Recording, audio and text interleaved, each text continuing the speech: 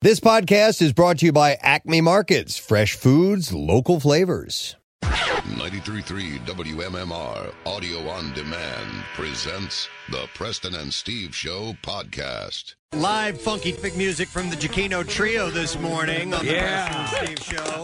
Imagine if she had to report like a 10-car accident with that funky. Oh, yeah. That's right. I'd inform them first. I'm sure they'd have something. Michael's first solo album is out on the 30th. It is called Travelogue Volume 1. It is a conceptual piece of music. We've heard snippets of it. It sounds fantastic. And one of the things about now, initially, we were going to be in Los Angeles broadcasting live from Michael's house. But something happened. Something happened. Something came up that restricted what was that? the travel issues, so we weren't able to do it, and we were very much looking forward to it and would still like to do it someday when the world gets back to normal. We will. And so one of the things we were also going to do is maybe have Michael invite some of his friends over that were able to come on the air. We're still going to be able to do that today. It would have been really cool to do it in a live situation in person, but one of them is on the line and ready to go, and I'm very excited to speak to him because he's been in so many great things. He's fantastic. But I'm going to play a clip that ties him directly in with Michael, and it is a clip from Inside Out, my favorite animated film. And I'm going to play this. Here we go. Who's the best in every way and wants to sing the song the same? Who's your friend who likes to play? Bing, bong, bing, bong. The rock makes you yell So clearly, Michael has written some music for him. I don't know what the rattling was. I forgot what happened at that part of the movie. He's knocking a bunch of stuff over. That's what it is. All right, please welcome, ladies and gentlemen, Mr. Richard Kyle to the show this morning. Richard. Oh, for all those people who were there clapping, they got to come in live. I'm pretty sure they just pushed a button and got clapping effects. Yeah, no, that was live. That was live. Actually, we have skills too, Michael. Clapping for Richard Kind. Richard, thanks for coming on this early morning. We appreciate it. It is my pleasure, and I did wake up early. I told Mike, this is not that this is early for me, but I was going to wake up at like 7:45. Anyway, those are my problems. It's a pleasure to be here. I could read back the texts. I could read back your text to me. Yeah, but yes, maybe that would give some insight into what exactly. See, Richard, we lose all perception of time because here locally in Philadelphia, I'm up at 3:45 usually every morning, and we do obviously the show. It's the nature of the beast, but you forget that as we start to do these things, whenever we have people in or on the phone from California, it's obviously a weird thing. Well, and Richard's in New York, so don't, he's in New York? Have too much sympathy. Get out of Come here. on. It's late. All right. Hey, well, listen, Richard, It is outrageous. I'm an actor. I go out after, after work. I go out for a drink. You have one big thing in common with our show, and it's the fact you graduated from the same high school as our gal on the program, Kathy Romano. She went to Pennsbury. What? Well, I dare not say what year. That's not polite. Did you have Mrs. Hallahan? No, it's okay. No, she'd been dead for 30 years. You can ask what year. I graduated in 96, but I did want to ask you because part of what Pennsbury is known for is their prom. Did you have a prom that was like over the top like they do now? All right, let me tell you something about our prom. First of all, I know Michael Bamberger, who wrote a book about the Pennsbury High School prom. Our prom was not over the top like it became. However, listen to who performed at my prom.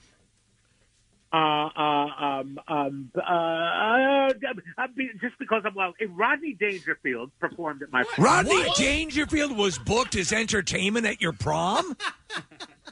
And B.B. King performed the year before. That you see that kind of act at Caesar's Palace, not at a high school prom. And Rodney Dangerfield was funnier than B.B. King. well, that was the rumor. How the hell did you end up with B.B. King as entertainment? B.B. King, and look, at that time, but people will go anywhere. They'll whore themselves. They'll go to a prom. They get paid money. They'll go to a prom. I'll tell you what, one of the greatest experiences of my life was seeing in a small club B.B. King perform, and I was maybe 30 feet away from him, and it was amazing. Was he received well, Richard? Well, what do you think? He was B.B. King. Different high school kids, though, would they appreciate B.B. King at the time?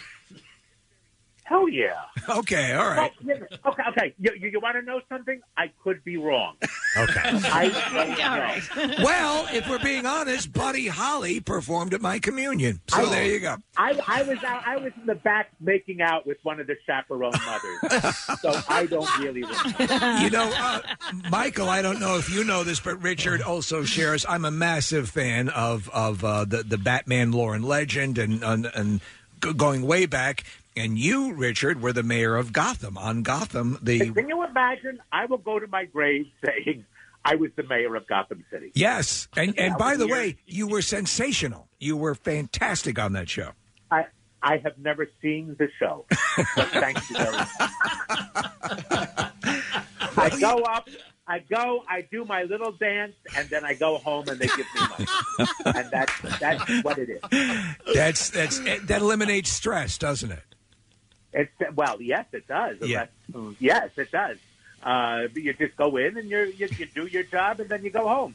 All right, well, you know what? And with that, Richard, I'm curious about, because you have done so many great voice characters in animated films. You know, in A Bug's Life and the Cars films and Toy Story and Inside Out was just heartbreaking. Do you ever see those final products, and do you get a real feel for the emotion that you put into the voice work and then seeing it put with these characters up on screen? Well, on some of the things I will watch it, like Gotham. I don't watch a lot of the stuff because I cringe. All I do is I watch and I go, how the hell do you have the nerve? First of all, you look like that. It's a telegenic medium, and look what you get away with. The second thing is that if I do watch myself, sometimes I watch it without sound. Okay. Because I know the lines, and I'll say, "Oh yes, I believe what I'm saying" on my face, because it's motion pictures rather than motion voice. Mm-hmm. Now, as far as Inside Out, yeah, what are you kidding me? I've seen it 20 times. I have children. So emotionally, I mean, and your characters, and I don't want to give it away for those who haven't seen it. Oh my goodness! Hold on, as Michael will say, it has nothing to do with me. It has all to do with Pete Docter, and who was the part? I want to say Carmen, but it's not. What's his name? Rodney Dangerfield. Ronnie. Yeah, Ronnie. Yeah, Ronnie. Yes. Well, let me ask you. Besides, so did you guys, Michael and you and Richard? We assume you met professionally first, but what was the what was that meeting like? Well, we were in prison together first, wasn't it? That was it? I think we first met in and prison. Let me tell you, it was very uncomfortable. He would say, "Drop the soap," and I go, "I don't have it." He goes, "I'll get you a bar."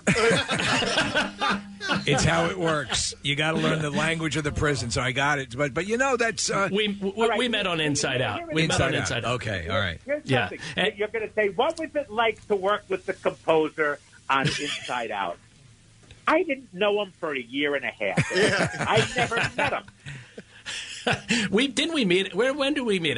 Was it at the rap party? I think. Well, I think not the rap party. I don't think I was at there. I wasn't invited to the rap party, but the premiere, the premiere in Emeryville. Were you there? Yeah, that's the one. The rap party in Emeryville. That's what that was. Then I was there. If that's what you call that. I call that the premiere. You say I call it the rap party. Yeah. Aren't they two different things? Well, the rap party is basically for the Pixar employees and all of their family. They can bring a guest and all of that. So, and there's a lot of people that work there. Yeah. Yes, and the world should know that the word rap party indicates we've stopped filming. Let's have a party. The word premiere means we've finished all the work. It's ready to be shown. Let's show it for the first time. Mm-hmm. So Michael calls it a rap party. I call it a company premiere. Okay, all right. Well, now we have the understanding here. So with your work and with your if only Michael were in showbiz. If only he were in showbiz. Yeah, if only I understood the terminology. Right. I'm figuring it out slowly. You know what a director does, don't you? You know what a producer does, don't you, Michael? Okay. I just sit in my room and bang on things. Richard, That's all I do. I wanted to ask you. You were associated with the Second City Comedy Troupe in Chicago. Obviously, improvisational comedy is something you excel at. Of all the things you do with the animation and all that stuff and the regular acting, is the ability to improv with the likes of Christopher Guest and other people like that, is that a singular thrill? Sure. You know, I get to work on Curb. I get to work with Chris Guest and Jennifer Coolidge and all the people who were in their movies. Right now, it's not a singular thrill because every time I go and improvise, I'm pooing my pants. Really? Because it's terrifying. Oh, my God. Not knowing what you're going to say, having to deliver, having to perform, it's terrifying. And yes, when I was at Second City, was it terrifying? Yeah, but, you know, I'm acting with people who you know, there's no economic consequences. We just got to go out and improvise. And if we suck, then the audience sees a bad show, and we'll do it again the next night. Right. But you're putting it on film, and people will see it forever and ever, and you just go, oh, dear God. However, the acting, when somebody gives me the lines, I'm not as nervous on film. Okay. On film, I'm not as nervous because it's already written. My brain, all I have to do is be the character. In improv, you have to be the character, but there is a portion of your person who's making up the words. You know, so you're a little divorced from the character a little bit. Okay. And yet, in essence, you should be even more involved with the character because you shouldn't be there at all. But that's not how I work. So, I'm not that good. Richard, you mentioned Curb Your Enthusiasm, and we've heard that a lot of that is improv. Is that where you ended up meeting Jeff Garlin, and is that what your bridge to the Goldbergs was? Yeah, absolutely. Here's a little story. Yes, Jeff and I were friends for years. We would go out to dinner after the show. Like I said, I'm a person of the theater, creature of the night. We go out afterwards for. I went out for soup. Always. I always had soup. And why wouldn't you? You're a big star. Jeff, myself, and Dan Castellaneta, who's the voice of Homer Simpson. Yeah. We were all at Second City together. Jeff wasn't on stage. He was actually in the box office. And we would all go out, and we would, eat at Jeff's Laugh-In for 2 hours, from like 1 to 3 in the morning, and just talk and talk and talk and talk. And so he is really one of my best friends. And when he was on Curb, he helped Larry develop the show. They needed the character of Cousin Andy, so they said Richard Kind. I said, and Larry said he's too famous. Okay, now this is 20 years ago. Well, first of all, I'm not too famous. That's the first thing. I said I am. Right. I continue today. I am not too famous. I said, tell him I'm not famous. And so they told him, and because everybody on the show who was famous played their own selves, except for Ed Asner, because his character dies in the episode. Larry didn't want people to think that Ed Asner had died. Right. So I was on as Cousin Andy and not Richard Kind. He thought I was too famous. We convinced him that I wasn't. They auditioned a lot of people, and then finally went with me. And so, but take a guess how many episodes I did up until season 9. For the first 8 years, how many episodes I was in? Maybe 4 or 5? It's close, 3. Oh, well, there you go. Episodes, just 3. But yet that the impact was so great that people referred to it as the show, that Richard Kind show with Larry David. Thank you very much. It's about time somebody treats me with the respect that I deserve. Wow. So obviously you're from here. The show, The Goldbergs, takes place in Jenkintown, and it's funny. We've had cast members come into the show and not realize that Jenkintown is where it all originates from. You play the Formica King, who is the nemesis of Murray Goldberg. Can we expect you on the show in the future? I want to make some little joke about something, but my answer is yes. Oh, okay. I'm going to be doing episodes.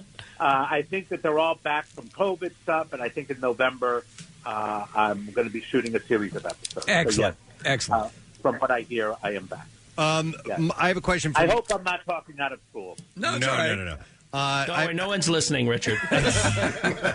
It's just us. You want to know something? I know that. It's radio. Come on. Hey, Michael, you obviously, I would imagine, for going back to Inside Out, you wrote the Bing Bong theme song, Yeah. correct? Did you Yeah, know that yeah. Richard was going to be voicing it, and did that influence you in what you wrote? By the time I was on, yes, I knew it was Richard, and did it influence me? No, Okay. I do what I want. I don't listen to actors.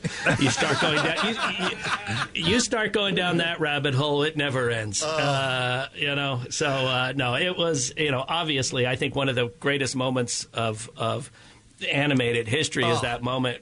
That we all, I don't know if I don't want to ruin it, but there's At a this moment. point, if you haven't seen it, tough. So go ahead, ruin it. Yeah, when we realize that Bing Bong sacrifices himself to help Joy get out of the pit of despair and all of that, and it is just devastating. It's devastating, and Richard owns that whole thing so well. It's just incredible. His delivery is just the best. That might be one of the most. And I'm sorry to go interrupt, ahead. Steve, but and I have a young daughter, and I just saw the metaphor as childhood is going away for good, and I was just like, oh my God, it was heartbreaking, it was tender and wonderful, and all this mix of emotions in it, and Richard, your delivery was fantastic.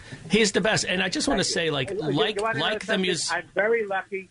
I ride the coattails of true geniuses, of which your guest, your co-host, is one. No, Richard, listen, Richard, I was just going to say that I think, like the musicians, when I always talk a lot about how the musicians bring life to everything, when I give them these black dots on a page, it's lifeless. And then until it's like voiced through their talents, it's nothing. You are the same. Like you can read these words on a page, but coming from out of your mouth, you take it into this whole other place, which brings it to life. And if anyone has anyone ever seen A Serious Man? That movie, A Serious Man. Richard is phenomenal in that movie. So he can pretty much do anything. Well, Michael, but we'll have people on the show, and Richard to you as well, obviously. And we have people on the show, and someone who legitimately has it, someone who's legitimately funny, and someone who has to sort of not feign it, but can't quite. Has to work hard to generate it, and that's something that just comes through. And Richard, that's what you do. I wanted to ask you because I remember briefly, Carol. Hold on. You want to know what's crazy? Sure. This morning, I set up my camera and my lights because I have a self-tape audition. That's what you have to do nowadays. You have to tape yourself on your phone, really, and then submit it to the casting director. And you hope that it all goes well. Here, I don't give a damn how it goes. Look what I've just been through. I don't care if I get the job. I'm getting adoration at 8:30 in the morning. You got to understand, here's a man who got up at 8:30 in the morning. We can give you weekly adulation if you need it, Robert. You can call us anytime, Richard. The thing is, I got up early, so now my eyes are baggy and saggy, all to do this, and I have a prospective job on the line. And I look like crap. I look horrible. Well, let me ask you, will it in any way, we don't know what you're auditioning for, will it serve the audition if you look this way? No, I really should look about 8 years younger. Well, I already know. It's one of those kids shows, and I'll be a father of a kid, and they'll go, no, we don't want a grandfather, we want a father.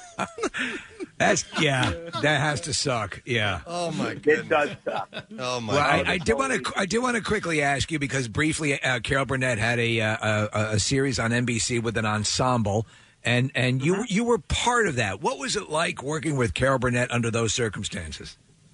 Well, under any circumstances, she is deserved of the love and fame and true adoration that she has. She is a superior person, and that always comes through in her work. And when you see her interviewed, that is who she is. Not just a magnificent woman. She's magnificent, so lovely and kind and great, and such a hard life sometimes. Yeah. But she just loves fun, and we had a great time. It was not received by gangbusters. It was sort of, it was an anthology series. We used to call it the A word. Right. Like Twilight Zone or Outer Limits is an anthology. This was an anthology, but comic, half-hour comedies, a different genre every week. It could be a musical. It could be a farce. It could be something like a Jules Pfeiffer-esque type of thing. It could be anything. And he always had decent ratings, but it was hard work. It was hard for the writers, and after 2.5 years and nobody here who's listening has seen the show. I did, after yeah. 2.5 years, she just said, you know what, I don't want to do this anymore. Yeah. I want to go back to what I used to do. And we then did, that cast went and did a variety show. And it was horrible. It was the Heaven's Gate of TV shows. It was the most. It was like doing a Heartbreak Kid with Ben Stiller. Horrible. It was not Charles Grodin. Wow. You know, you took classic, which was Harvey Korman, Tim Conway, and Carol, and tried to duplicate it. Yeah. I haven't got the words. I have to go back to bed. Okay. Oh, my goodness. I love it. Right. Well, Liz and Richard, unfortunately, we do have to wrap it up, so you can go. Okay, I just want to say one thing. Yes. I was somewhat in your neighborhood this past a week, close to a week ago, Thursday, Friday, Saturday, was Friday, Saturday, Sunday, doing campaigning. If I could do it as Richard Tyndon and help at all, I did it for that, but I didn't go out there really. I just put stuff on the door for a guy named, Howie. What's his name? You want to campaign for something, you work all day. Right. But, Finello, I think it's Christine Finello, who's running for Congress, and a couple of other state representatives in Bucks County, which is where I'm from, and they are magnificent. Howie Long, his first name, Hayes. Howie Hayes. Howie, okay. Not Howie Long, the football player. Not Howie Long, the football player. Not Howie Long. No. We're getting some texts that say that, Richard, you look too old and people don't want to vote for these people right now. Believe me, yes. I know. The youth of America is going to be taking over the country soon, and they're going to, No. Well, if after the pandemic and after all this goes away, and it will, and if you're back in the neighborhood, we'd love to have you in the studio. Yeah, we'd love to get two Pennsbury grads back together. Great, yes. It'd be wonderful. Great. I'd love it. Richard, I miss it out there. You're phenomenal. Thank you so much for getting up this morning and coming on. We appreciate it. You bet. You guys are great. Michael, I'll see you in days. Excellent. I'll see you in days, my friend. Excellent. Yeah. Thank you. Richard Kind. I love you. Michael. That was cool. Yeah.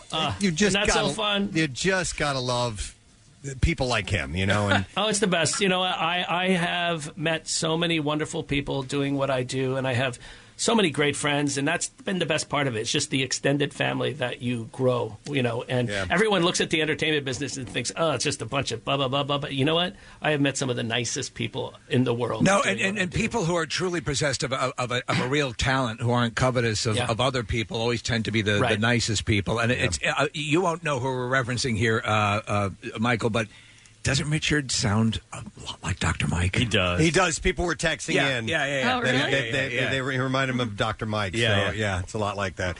Well, listen, we're going to have to take another break. We were going to play a contest with Michael and his bandmates, but we're going to have to do that on the other side because we didn't know we were going to spend 25 minutes with Richard Kind. Well, this is the How problem. can you not? Yeah. You know? It's hard not to. Hard not to. We deal with this all the time, Michael. We're so entertaining that we can't contain it.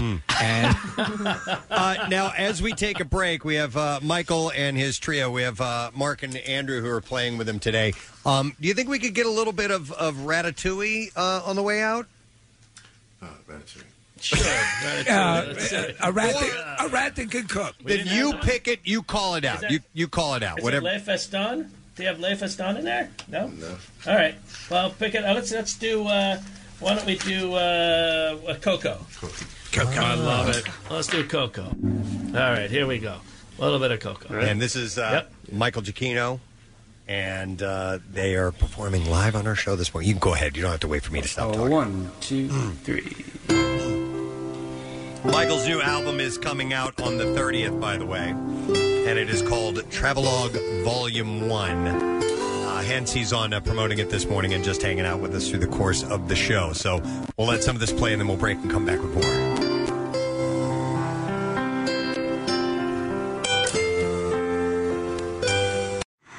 Not only can you hear Preston and Steve, you can see them too. Check out the Weekly Rush on Xfinity On Demand. New episodes, you guessed it, weekly. Go to IHateStevenSinger.com to schedule a free one-on-one virtual appointment with the real expert jeweler. Real diamonds, real people, real jewelers. Steven Singer Jewelers. Back with more of the Preston and Steve Show podcast. Our next guest you may have seen in movies like Meet the Spartans and Disaster Movie, and maybe you've seen him on TV. Please welcome Ike Barinholtz.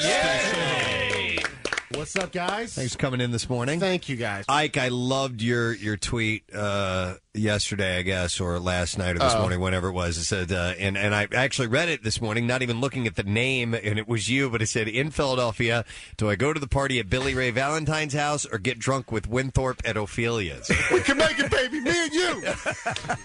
You know the man with no legs? Baby, you ever see Porgy and Beth? I love that. Yeah, man. Most of my knowledge of Philly is from movies. Like, I know the Rocky Steps. I know Trading Places. I know the scene where Tom Hanks coughed. Yes. Yeah. But I got a guy driving me around. A guy named he's a tour guy kind of. You ready for this name? Jack Forward. Oh, that's his real name. That's a Tom Cruise character. Tom Cruise is Jack Forward. I don't have time to go back. Yeah, he's the best. That's so. Have you been to this area? No, I haven't. I'm gonna come back with my wife and do like a proper thing. I'm a history guy. I want to see the Liberty Bell. I want to see the Constitution, where you could sign your name and everything. I want it all. When you bring people into the city, and I do it, when relatives are coming in this weekend, you basically the blanket statement to make is if you see it here, it was first in the country. Yeah, it's usually the case. Pretty much so. Yeah, that's true. Mm-hmm. First cheesesteak. Yeah, right here. Ben Franklin had a cheesesteak right here. Right here. I love the Mindy Project. Thank you so much. And I think it's one of those cases where, right from the get-go, it called me. I love her. She's so funny. And she's such a talented writer. And, you were brought on as a writer with the promise of being a character? Yeah, but it was one of those L.A. promises, which are like, yeah, you should do something on the show sometime down the line. Right. You know, I'll never see you again. Was it Mindy herself? It was Mindy herself. Yeah. But then, first day, she's like, hey, I wrote this part for you, and this is what it sounds like. That's a very good I wrote Mindy. this part for you, and I don't know, I think it's really funny. I think you should look at it. And what do you think about it? And it was really funny, and I really loved it, and it just kind of, turned into this whole thing. Well, you play this sort of, explain your character. He's an ex-con. He's an ex-con. I describe him as a chubby ex-con who cleaned his life up and went to nursing school and lives with his grandmother in Rockaway. Now, the name is Morgan Tukers. Is that sounds like a name of somebody you guys knew or somebody she knew or No, I just think she thinks it's funny when I say Tukers. It's such a stupid sounding name. Right. So, but yeah. And the other thing she said to me, she's like, listen, I know a lot of guys get on TV and they instantly lose like 25 pounds.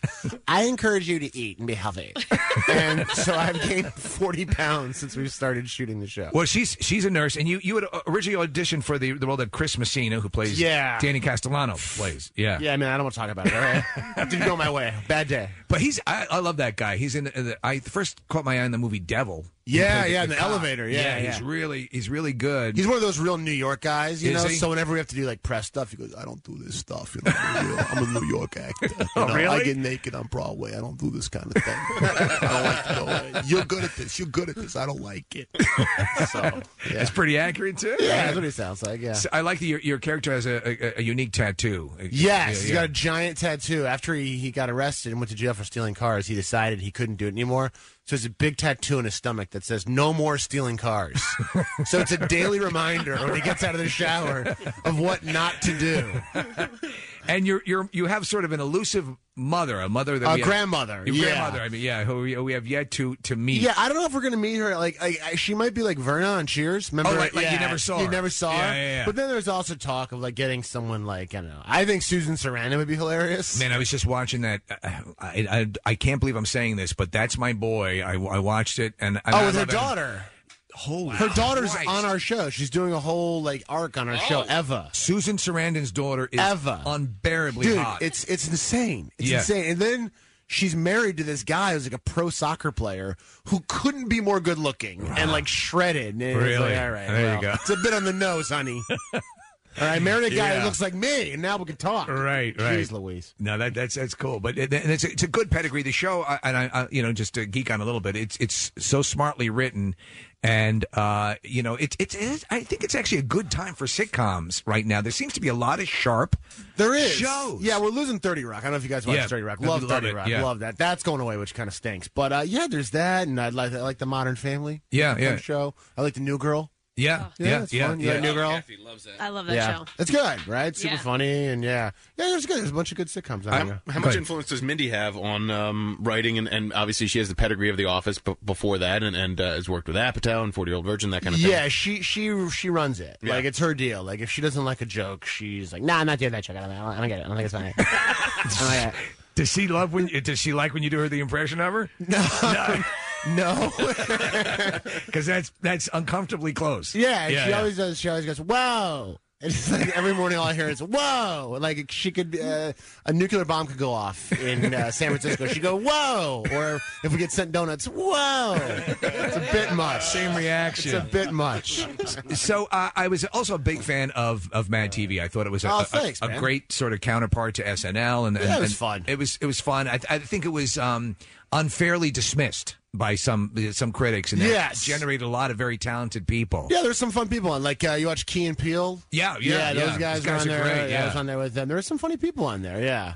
Now when you were there, was Will Sasso still there? Or did he just live? I replaced Will Sasso, Okay. which was bad for me because the fans, like, I made the mistake of going online and seeing what they wrote, and they were like, "Who is this Asian lady replacing Will Sasso?"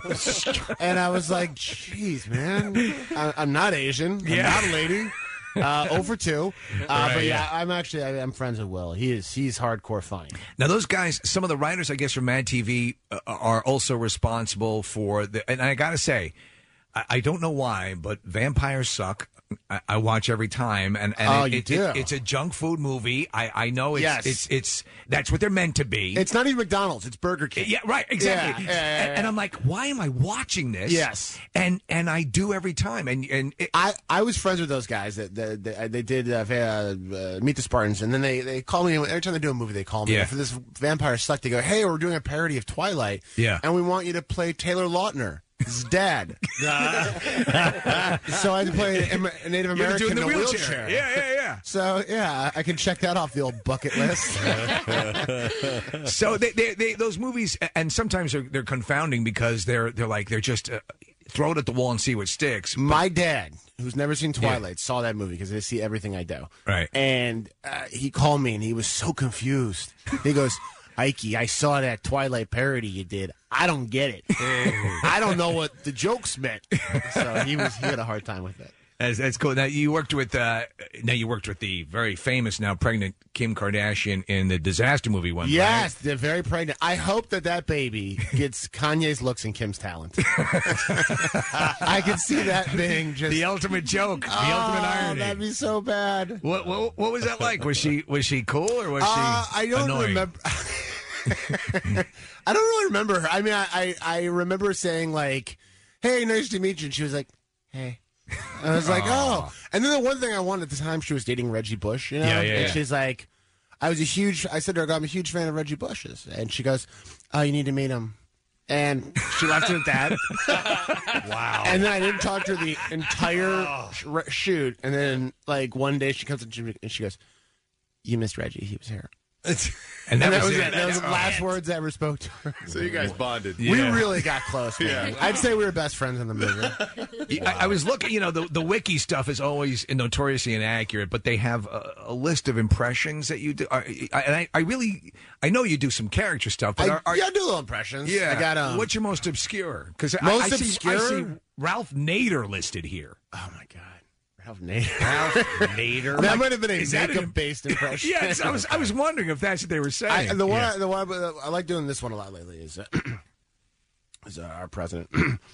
One thing I want to tell you all, I'm on the air with Preston and Steve, great guys, talking about how much weight they've lost. An app on the iPhone called Lose It. Now let me be clear. This app has made me lose 45 pounds.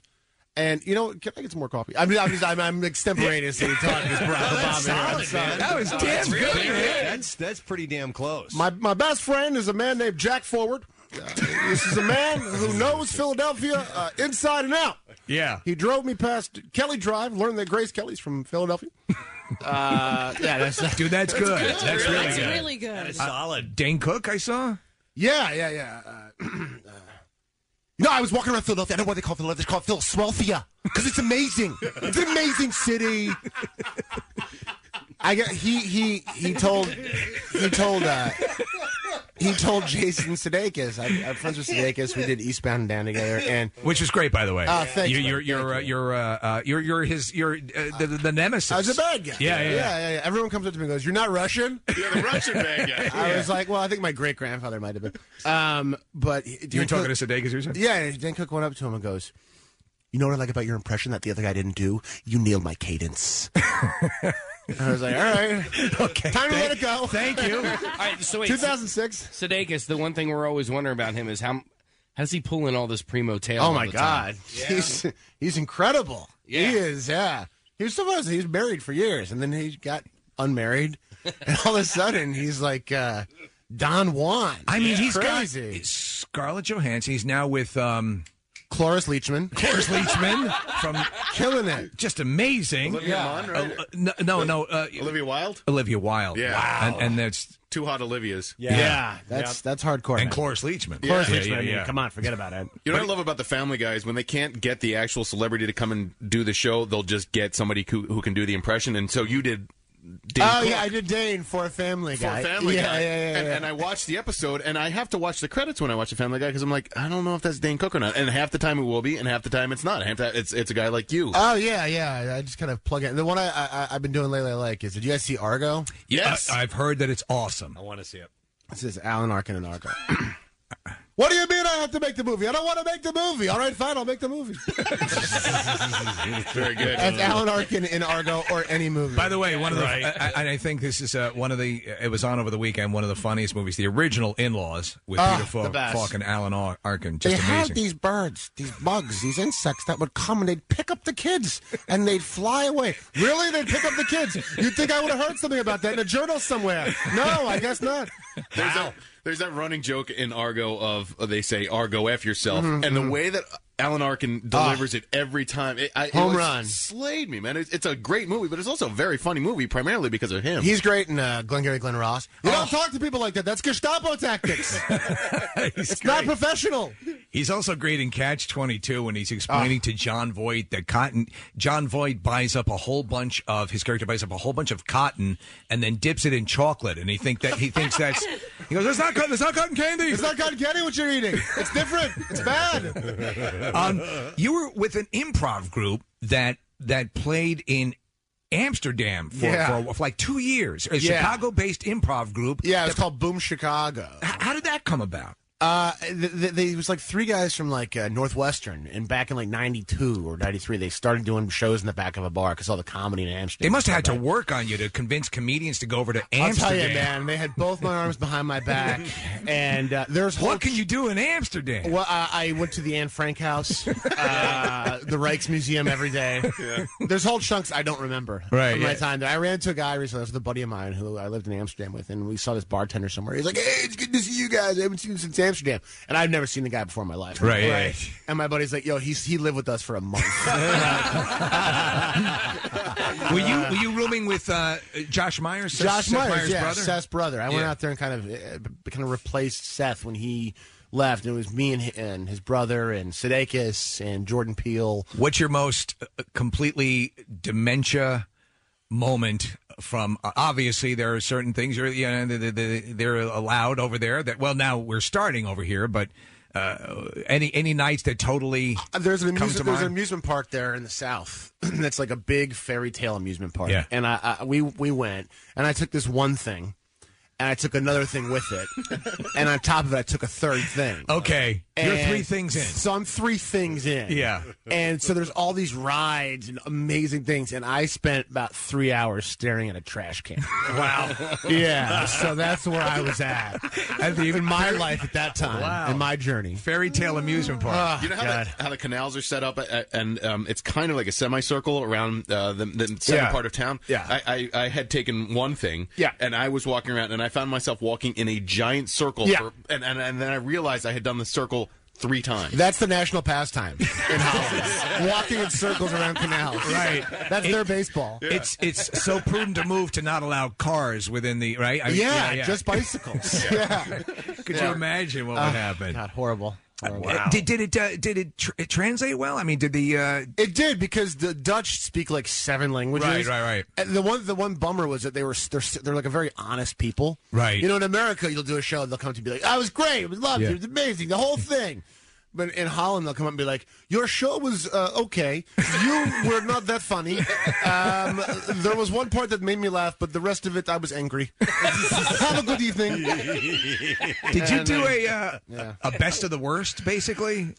Oh, yeah. We did like all the sketches that didn't make it into the show, and one of them was like a sketch we wrote about the house next to the Anne Frank house. Okay.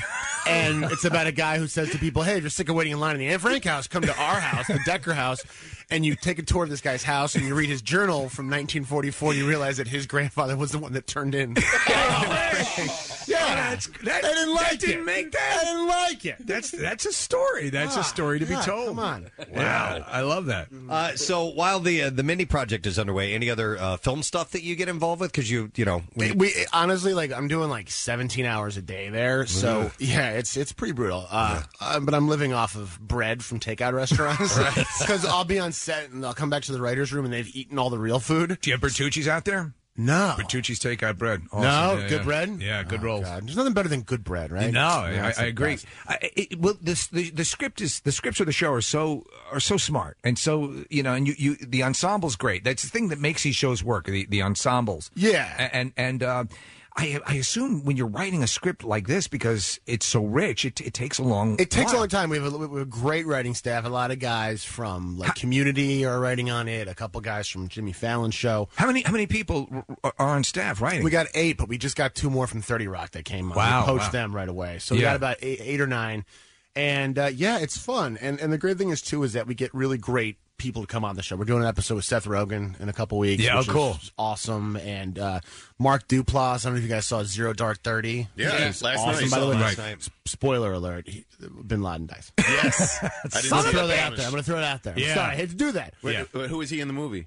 He's one of the CIA analysts. He's a guy in the league. Yeah. So we got some really fun people kind of coming in. Eva, Susan Sarandon's daughter. Susan Sarandon's daughter. My God. I couldn't believe it. I mean, but why wouldn't you believe it? She's gorgeous herself, Susan Sarandon. Oh my gosh, she used to come on Mad TV all the time, and Who was your biggest freak out? I used her a lot as well. Yeah. Who was your biggest freak out celebrity encounter? Who was the person you were just blown away to meet? Well, it's funny when you first moved to L.A. like anyone you see is huge. Like, like day 3, I called my parents. It's like, I just saw the bad guy from Die Hard 2 at Whole Foods. Yeah, after a while you get so jaded. You're like, oh, there's Woody Harrelson crapping in a box. You're a little jaded now, you know. So now, I don't know. I saw Stevie Wonder one time. That was it? He didn't see me, but no, I did see him at the D4 Seasons one time, and that was pretty exciting. That's it. I saw Keith Richards one time. I'm a big Stones fan. That was cool. Pretty awesome. I mean, you had a lot that, as you said, came through on Mad TV. Yeah, and worked with. Who was the best to work with, and who was the most difficult? I love Cranston. Cranston came on a couple times. He was amazing. Toughest to work with, Flavor Flav. Really? Yeah, Flavor Flav came on set and had issues with the material. And I was like, were you like living in a dumpster like just 6 years ago? Yeah. My God, man. You were in a Viking helmet. Yeah, you're in a Viking helmet, and you're like, living in a bathtub with Brigitte Nielsen. Yeah, you're going to call cut? Come on, dude. What was the material? Do you remember? Oh, God, I can't He was remember. playing Clarence Darrow. It was an Inherit the Wind sketch, and he was Clarence Darrow. No, I remember it was some sketch. It was an opening thing, an opening type of thing, and he came in and said, I need to talk to the writers. And we sat down with him, and we heard his complaints, and then I think he drank out of the toilet. And Snoop was good, too. Snoop came on the show, and I walked into his dressing room, and I just yesterday got on high. On high from the fumes. Yesterday, so that's good. Wow. Do you have, are you married? Or I am. I got a beautiful wife at home. She's waiting for me while I've been on the road a little bit, and is she involved in the industry at She all? is involved in the accounting industry. Oh, yeah. I that's married a good. civilian. No, that's a good move. It's funny because I'll call her freaking out about like an audition. Like, they didn't like me. They like the other guy from Chuck. And she'll be like looking at a spreadsheet for like a $12 billion deal. She's like, okay, I don't care. Leave me alone. You made it. Right, yeah. That's the real world. That's the real world. Yeah. Well, the Mindy Project, I need to mention this in case you have not seen it yet. Tuesday nights at 9:30 on Fox, and it's 2 more episodes this season. When Mindy's brother visits from college, he tells Mindy that he wants to drop out and start a rap career, immediately causing Mindy to panic. Yeah, it's that kid. You guys ever see Pitch Perfect? Yes, yeah. It's that Indian kid from Pitch Perfect. Oh, okay. Yeah. Oh, cool. Yeah, we wanted to find a hilarious Indian actor in his 20s who could rap. Right. So it was him up against him for the part. He kind of had it. We saw Pitch Perfect, and we needed to write something for him. Well, He was hysterical. really? Oh God, he's so funny in it. The show's hilarious. You're hilarious. man. Thank you, when I guys. saw you were on the cast, I thought it was just a great move, and it's really smart comedy, and the ensemble's great. So You kudos guys to are you. making my day for Yeah. that. And for the Smash DVD. Look at this. Yeah, we're getting Come on, guys. well, A calendar, coffee. Yeah, It's I the know. best day of my life. Really? And you got, what's his name, Johnny Forward? Who's your driver? Jack Forward. Yeah, nothing's happening to you in this city. No, not with him. My God. He's the greatest man in Philadelphia. Awesome. Continued success. Thanks for coming by. Thank you guys so much, man. Our pleasure. Let's Love the hear it show. for Ike Barinholtz. We'll be right back. Stay there. Acme Markets proudly supports Preston and Steve's Camp Out for Hunger, beginning Monday, November 16th at Xfinity Live inside the Wells Fargo Center complex. More this year than most. We really need your help to make Camp Out a success. You can make a difference right now. Visit your local Acme during October and November and make a donation at the register when you check out. Acme will ensure your generous gift goes right to Philabundance to purchase food that's a lifeline for area families in need. Go to WMMR.com for complete details and a list of especially needed food items. Camp Out for Hunger from Acme Markets and 93.3 WMMR, putting Philly first. So listen, here's what's going to happen, and I'm bringing the audience in on this. I have to tell you this now because our old intern Jeremy, is here. He just stopped by for it. We're going to play a game with him because Jeremy is a terrible speller. He's a smart guy, but he just can't spell pretty simple words. And over the years, we've done these spelling bees with him, and they're hilarious because he can't spell words that pretty much anybody can spell. But we're going to do a different take on this, and we've secluded him right now. He can't hear what we're saying. Okay. Steve has come up with some fake words. They're not real. Now, I'm going to tell him that we're using, instead of going with the simple words this time around, we're going to use words that are actually used in the spelling bee. It's going to be harder for him. Yeah. But these are just gibberish. It's nothing. I've got definitions and examples of them. Nice. And we're going to see if we can spell them. So we usually have people call in and say they guess. I'll give them the word, and they guess whether or not Jeremy can spell it correctly or not. Say he can't spell it every time. Say no. You will win every time. You'll win every time. Because even if he gets these fake words right, I'm going to tell him he's wrong. And if you're on the phone, play along with us. Don't tip the hand. And we in here have to be very committed to it, because some of the stuff is going to sound a little weird. But like this is from the list. Yeah, and I mean you've heard of that. Yeah, word some before. of these are more obscure words, but that's the definition, and that's what it is. And we'll see how long he'll bite at it. And so everybody wins prize. We're going to everybody wins on this particular game. Hey, where's Jeremy at? He's recording our IDs. All right, so we sent him into the production studio to record some stuff. You can get him now. We can get him out of there, and we'll pretend like we already got this underway. So here we go. We had a visit from our old intern Jeremy. Hey guys, how are you? This morning. How you doing, Jeremy? I'm lovely. You're lovely. Yeah. That's Your great. legend This will be incredible. Still goes on to this point, and we say this time and time again. You are a very intelligent fellow. You are a Mac whiz, a computer genius. Oh my God, I text him All of and us call do. him all the time for any tech support on Mac stuff. And he's phenomenal. He's amazing. He can get it done. Your one stumbling block is your spelling capability. It's absolutely ridiculous. And then people at work especially are asking, when does this happen again?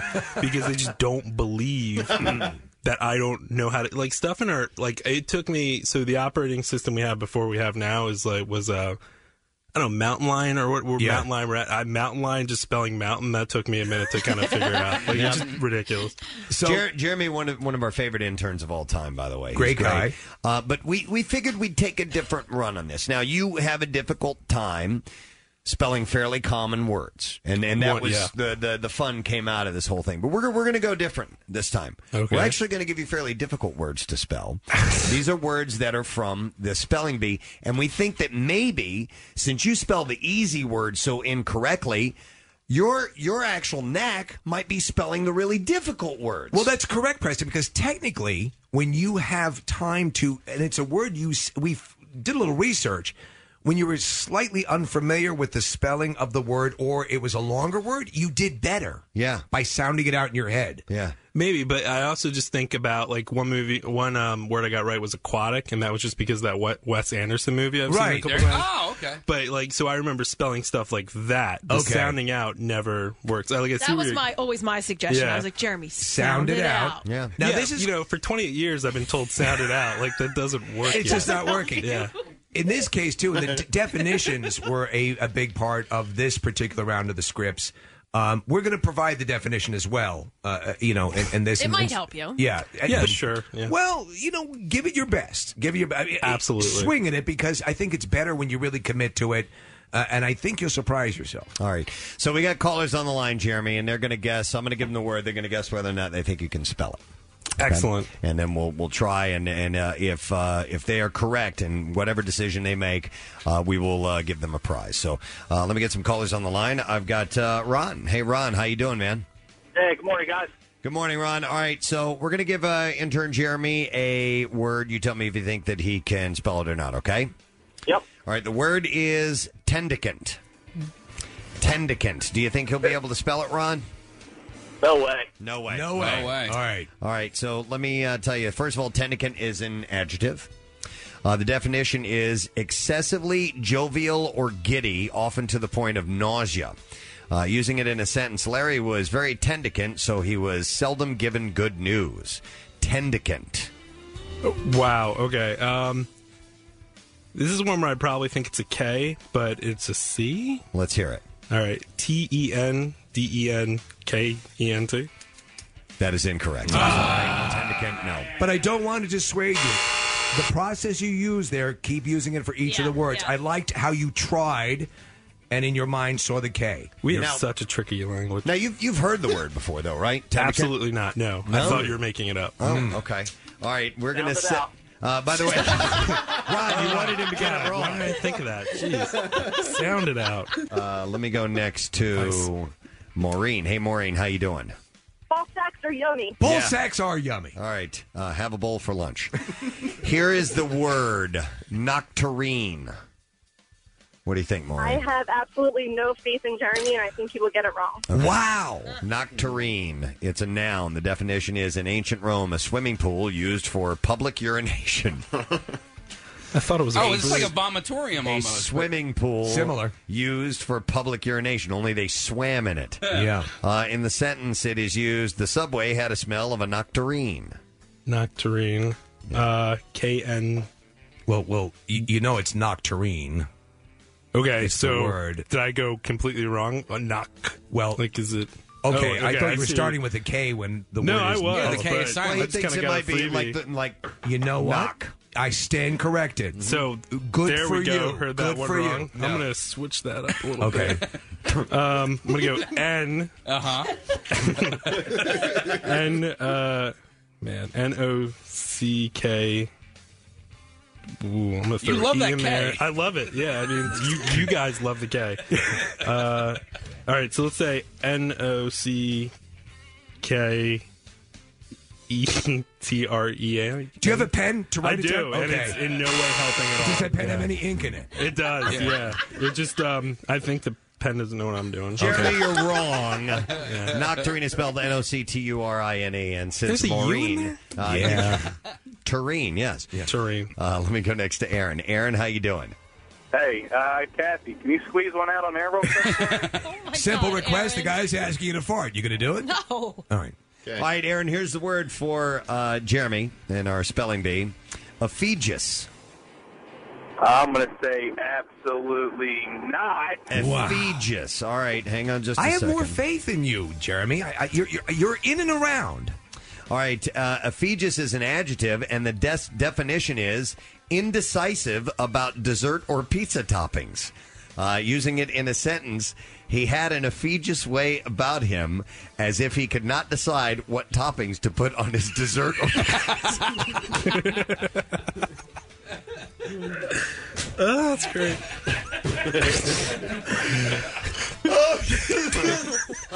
Ephegus. I'm going to say AFEGUES. No. I see. You've got. I'll tell you this. I mean, the wheels think are you've moving. become a better speller because I see you getting letter clusters more correct. All right, you spell it EFFEGIIS and two I's. All right, let's get another caller. I'm going to go to John is up next. Hey, John, how you doing, buddy? Where'd you get that hat, Kenny? John, hang on, because you win a prize. That's my old boss, the big dog, questioning me where I got a hat, because that's payola. If you take a hat from a record company that sent that in, you could get a fine from the FCC. Oh, that's awesome. That's a double prize. Yeah, John, you'll get two that's prizes, John. Hang on. All right, well, first of all, John, let me give you the word. Pipton. Pipton. No, he says no.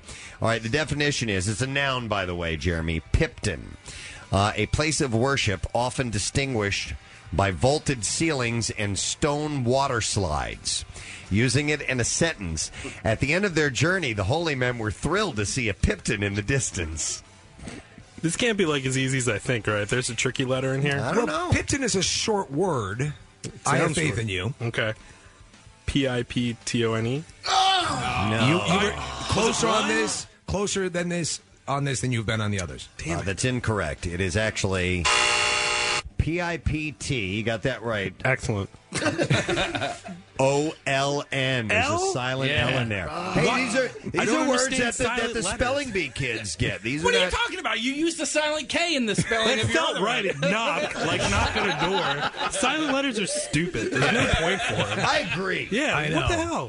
It's part of the English language that is just that makes no sense. My at all. spelling makes more sense.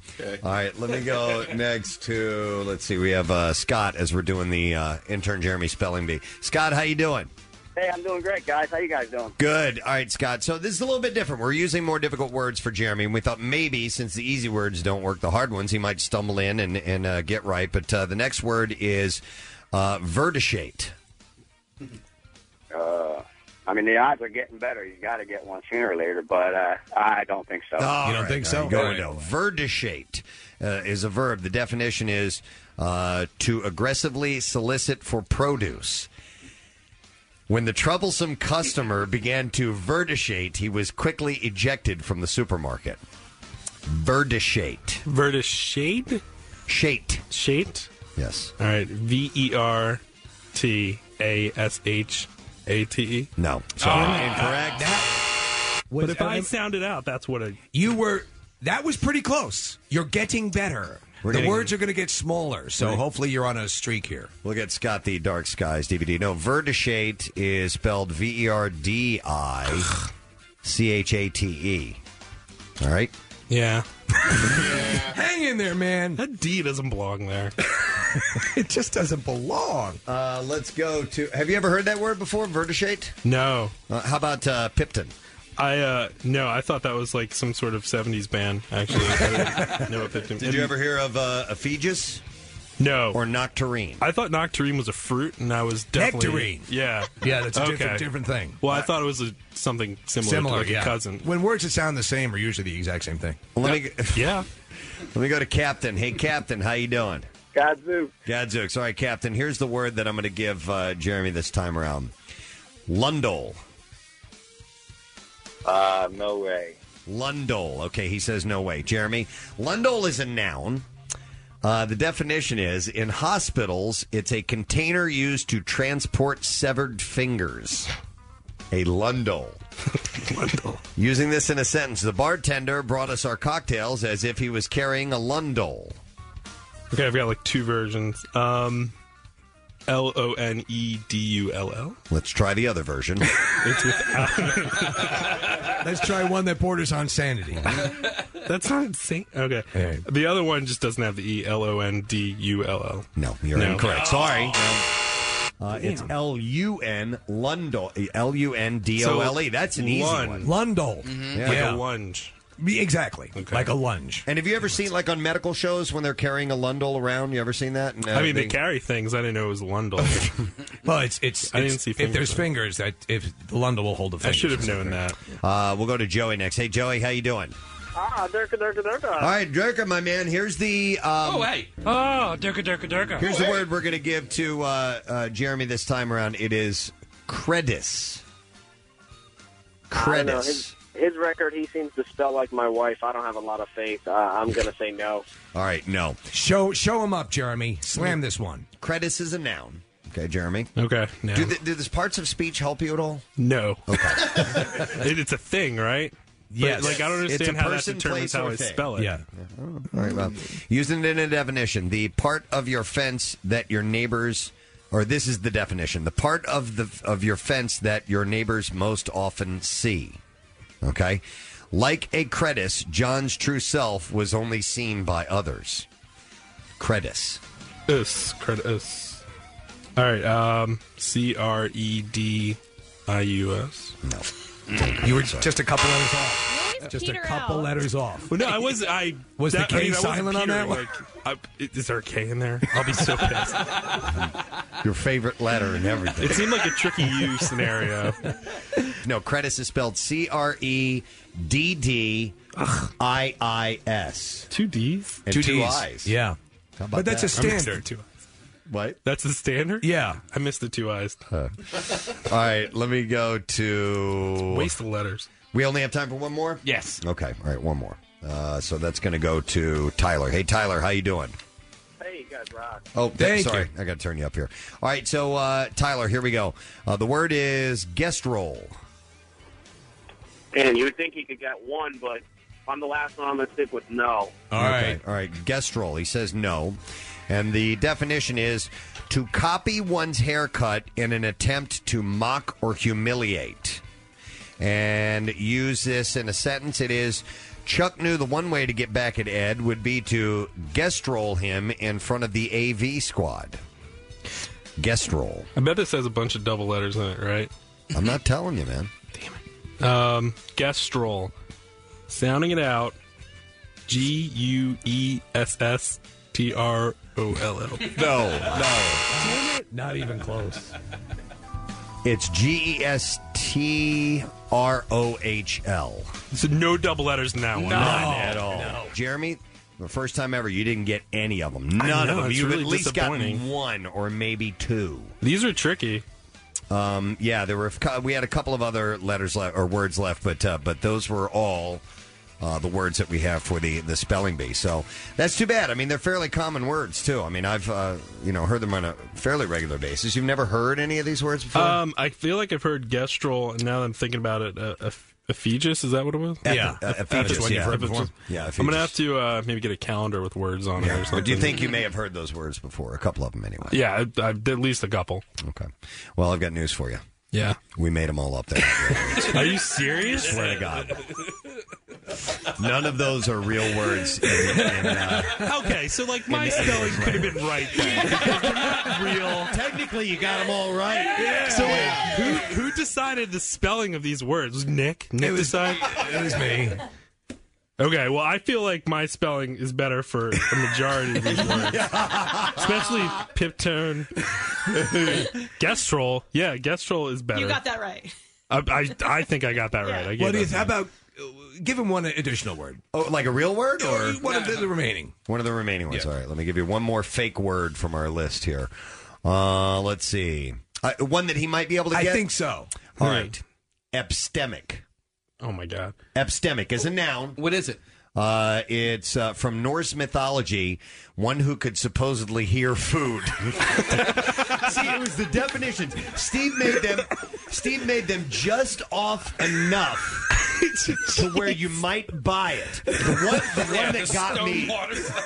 one that got me was Ephegis, indecisive about dessert or pizza toppings. And the sentence was he had an Ephegis way about him, as if he could not decide what toppings to put on his dessert or pizza. It's funny because I'm like thinking to myself, what world do you guys live in that you hear this stuff? So epistemic from Norse mythology, one who could supposedly hear food. And here's the sentence. The epistemic had to concede that it was the best liverwurst he had ever listened to. Oh, my God. Epistemic. I'm going to say Epistemic. Yes! No. Did he get it wrong? He added an I. Oh. All right, well, my spelling's still better. Like, it needs a solid I. You spelled epistemic, which is completely different. This is epistemic. The first I is silent, so... Oh, okay. Yeah, that's why that belongs there. There's only one more on the list. All right. Let's do the last one. Convivate. What? And it's a verb. The definition is to rebuff romantic advances by feigning insanity. It's incredible. Lucy's attempt to convivate Larry's interest ended with her eating a paper bag. Convivate. Yeah. Vivate. Jeez. So all con. Right. Yeah, so I'm going CON on con. All I feel pretty good about that. VA. No. Right? VE? No. All right, well, there's no more letters left. No. Yes, there are a few more vowels left. VO. No. V. Sometimes Y. No. I. Yeah. Okay. Convivate. VAIT? No. There's two V's in this thing. You found that I You again. got V, yes. V8. Goddamn, spell this for 10 words You're right. spelling stuff with the number 8 now? Is that what you're saying? V, and then how do you spell 8? Okay, I see what you're saying there. As in past tense of eat. EHIGT, yeah. No. GT. ATE. No, past tense of ATE. eat. 8? Yeah. EA. No. What? 8. 8. What is the past tense of eat? To have eaten. No. 8. ATE. ATE is what I meant to say. You got it right. Oh, my God. Okay, makes sense. I do approve of that spelling now that I got a chance to look at the whole thing. Oh, my God. Yeah. Jeremy, good you're sheet awesome. right here. Yeah, man. You're right. Let's hear it for Jeremy, everybody. He is a good sport. Love having him by. Great words. Yeah, we got to take a break. We'll come back in just a moment. Stay where you are. Freshen up your look with a fall merch update at MMR's Rock Shop. Head to WMMR.com and grab the latest hoodie or winter hat. For all you Halloween heads, hit up aisle 1 for a flurry of ghostly face masks. They'll get you right in the spirit. And can work nicely if you're one of those, this is my costume kind of people. Plus, gift cards, t-shirts, hats, and coffee mugs for a unique gift for that person who has everything. The Rock Shop at WMMR.com. Everything that rocks your wardrobe and more. Our next guest has been in our studio before. He's back. You've seen him in movies like The Usual Suspects and A Few Men and Casino, and maybe you've caught Kevin Pollak's Chat Show as well. Welcome, Kevin Pollak. Yeah. Thank you. Please be seated. Of course. How are you, sir? Good to see you again. I'm kicking life square in the nuts, you know. Nice. Yeah. Taking it on. Yeah, absolutely. The Chat Show is obviously it's an award-winning show. We've done it 4 years now, which is hard to believe. Sam Levine and LeVar Burton. LeVar Burton, yeah. Sammy's like he says he's the kick in the side, but he's technically like a sidekick. Yeah, right. But it really is a one-on-one interview kind of setting. And, we now spend a couple hours with every guest, and we do our own research, so there's no time restraints, no censorship. It streams live on YouTube every Sunday. Kevin, prior to this, had you done any interviewing before? You had never done that? Yeah. I've been on every talk show as a guest. Yeah. Dating back to a couple dozen with Carson and all of them, really. But it's different sitting on the other side and asking the questions. I realized, you're right, I realized that I always had been sort of fascinated by autobiographies. Yes. People's journeys. Yeah. How the hell did you get from there to here? Mm-hmm. That fascinates me. And you can take even the most basic story, and there's something to glean from it. Well, I got a good producer, this kid, Jason McIntyre, one of our producers, does a research for me. So my Saturday is screwed. I spent about, several hours with a 30 to 60 page dossier on every guest, trying to come up with 6 or 8 pages of questions, you know? Right. Now, have you ever, because you will go long form to the extreme, a 2-hour interview with someone, have you ever had someone sit down there and you're like, oh my God. Why am I still 20 here? minutes. Yeah, they're giving me nothing. Got the message. Yeah. Initially, I learned not to tell people how long it was going to be. Because here's what you guys probably found, too. If you tell someone up front, we're going to talk for an hour, or we're going to talk for 2 hours, they'll always say, well, I have nothing to say. Yes. If you don't tell them, you can't shut them up. Yeah. If you're loaded with enough interesting questions that are off the beaten track, it went almost 3 hours. When you said my Saturday was screwed, when you said screwed, it reminded me of your impression of Alan Arkin. And the way that Screwed came out sounded like him. Have you had him on the show? Yes, I had him on the show. And how did that go? He was in town for the Academy Awards for Argo. And boy, was he amazing. And I really wish he had won. He's always amazing. Yeah. Well, I mean, he won for Little Miss Sunshine a few years before for the same category, so it's tough to pull that off in just a couple of years later. But, so he came by and he talked. I don't have a lot of time. Can we just get into this already? How long am I going to be here? Am I still here? Yeah, he was great. He was great. I love him. Do you ever want to get somebody who is in your daily routine, somebody who gets your coffee, or the checkout person, or person who pumps your gas, and sit them down in that chair and go, okay, how did you get here? Do you find anything maybe interesting in that?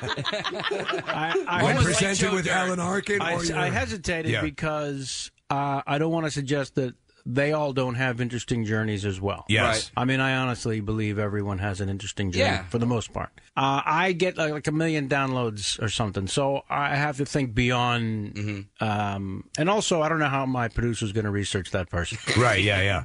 You know what I mean? Yeah. There's like a whole bunch of wiki information on your dry cleaner. There's a lot of homework that goes into this. There was a great series on, and I forget which network it was, but one of the reporters, and it was one of the major networks, would do this, and they do it like maybe twice a year or something like that. But he'd literally have a map of the United States. He would throw a dart behind his back. It would land somewhere. They would go to that town. He'd stop off at a phone booth that tells you how old this is. Would open up the phone book, randomly stop at a page, put his finger on a name, call that person, and then do an interview with him. And it was always fascinating. Yeah, that sounds great. The randomness of it sounds fantastic. The problem I already anticipated, just as you were suggesting it, is that, I was a comedian first, so I've traveled the country telling jokes to drunks for 35 years. And turns out everyone thinks they have a fascinating story. And also turns out, they don't. Not so much. Most people live wonderful lives of you had to be there. Yes. You just hit it right on the head, Kevin. You just hit it right on the head. That's why, Meanwhile, I depend on these people, and they're paying a ticket price. Should they be fortunate enough to get into Helium to see me this weekend? I love them all madly, but I gotta. Well, of all the things, since this has become such a time consumer in your career, you do the acting, you do the stand up. If you're immediately asked to label what you are, what do you respond? Yeah, it's a tough one, really, because most people, I guess, know me from movies, so I guess I usually say actor. Yeah. Because however people discover you is how they know you, right? So I'll run into somebody and they can quote my stand-up act from 1984. And there's no convincing them, oh, you're in movies now, blah, blah, blah. Yeah. You know. That's what they're going to know you from. Yeah. You make it easier for them by doing that. Your first role was in Willow? The first one I'll talk about. Yeah. the first non-adult film. No, it You was were one of the brownies. I remember that. That's right. Me Yeah. and Rick Overton. This way! No, this way! How did you get that?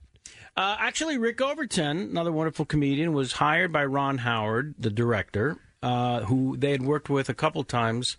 And he said to Rick, I need you guys, you and this other actor, whoever's going to be the two brownies, to sort of act as the comic relief guides for our hero, sort of an R2-D2, C-3PO, but, little 7-inch tall mythical characters called brownies. And so who do you improvise with? Who do you find funny? And let's bring 5 of them in, and you guys will improvise each one at a time. And so I was one of the 5 that Rick selected. So I had him to thank more than even Ron Howard. Because George Lucas was, producer. This is a movie. I get your first big movie, I guess. Oh, sure. I mean, the one before it I make fun of because it opened on a flight.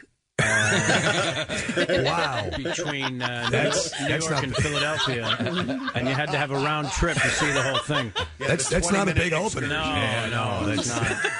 What was it? That's usually not a. It was called good $1 Million Mystery, and it was a ripoff of It's a Mad, Mad, Mad, Mad, Mad, Mad World. Okay, and starring a bunch of comedians, some of which you may know, Rich Hall. Yes, Was that Sniglets. Was that a scavenger hunt? Yeah, well, film? we were looking for 3 glad bags, $1 million in each bag. Let's stop talking. Really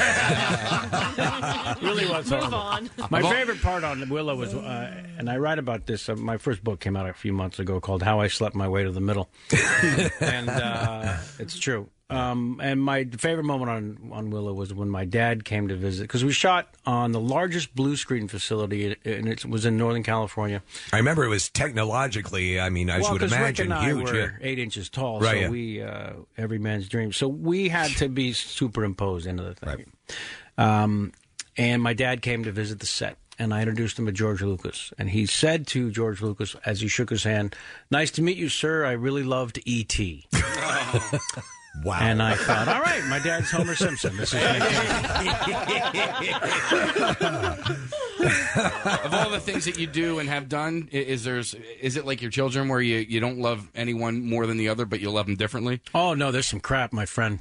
Yeah. Yeah, I mean, it wasn't crap when I said yes, but that's the problem with being gun for hire, It's just so much out of your hands. And But you also avoid the damage of bringing the movie down because you're at the forefront. So you can... I think no one ever looks at a supporting actor and says, well, they brought the movie down. So you can dodge that bullet. Oh, yeah. I mean, that's the beautiful thing I write a lot about in the book. Why one of the reasons it's called How I Slept My Way to the Middle is that you've heard it's lonely at the top. I'm here to tell you it's fantastic in the middle. Yeah. Because I kind of have what I think is a perfect actor's career in that I get work based on my work. Right, I get offers, which is what any actor dreams of, and paparazzi doesn't chase me down the street. Yeah, they don't care. They did cover, and TMZ did cover my divorce. The bastards, must have been a slow news day, but I get a table at a restaurant based on my face or whatever, and that those kind of all those perks and stuff. I hear exactly what you're saying. We have here in town in Philadelphia, the celebrities are more the TV news people. Sure, and now more actual celebrities are paying attention to Philadelphia because they realize, well, there's a lot of people here. But for the most part, if you're on radio, you have a little bit of notoriety, but you can go about your daily things. And it's cool. Yeah. And so but you see some people. I also think if someone's as big as say a Tom Hanks, who seems to be able to manage it the proper way and manage the TMZ folks and all that stuff. It's just you just have to have a certain sensibility about it, and you can handle it. Yeah, you can avoid controversy. Yeah. There was a series here in Philadelphia last year where they would bring in actors, directors, and talk about their career. And they brought in Robert Zemeckis, and it was at the Kimmel Center, which is a performing arts center downtown. And it was a really cool series because it was just those guys talking about their movies and stuff that they've done, and not necessarily promoting a certain project that they're just promoting at that time. Mm-hmm. Kevin Bacon came in and did talked about all of his movies. Have you done stuff like that? Have you done like retrospective on everything that you've done, and fans can just ask you about whatever? I'm actually setting up a little tour of that kind of thing. It's a variation of the chat show where I kind of got the idea with filmmakers, because it's interesting you mentioned Zemeckis came here, because I had a bunch of filmmakers on recently, like Barry Sonnenfeld, who did the Men in Black movies, and Ed Shorty, Eli Roth, Paul Feig, of course, did Bridesmaids. And I realized that I should probably find theaters and do Q&A where the audience gets to ask questions, but also I interview them as well. So we're in the process of setting up a little tour like that. Judd Apatow wants to do it. A whole bunch of Chris McQuarrie, the guy that wrote The Usual Suspects.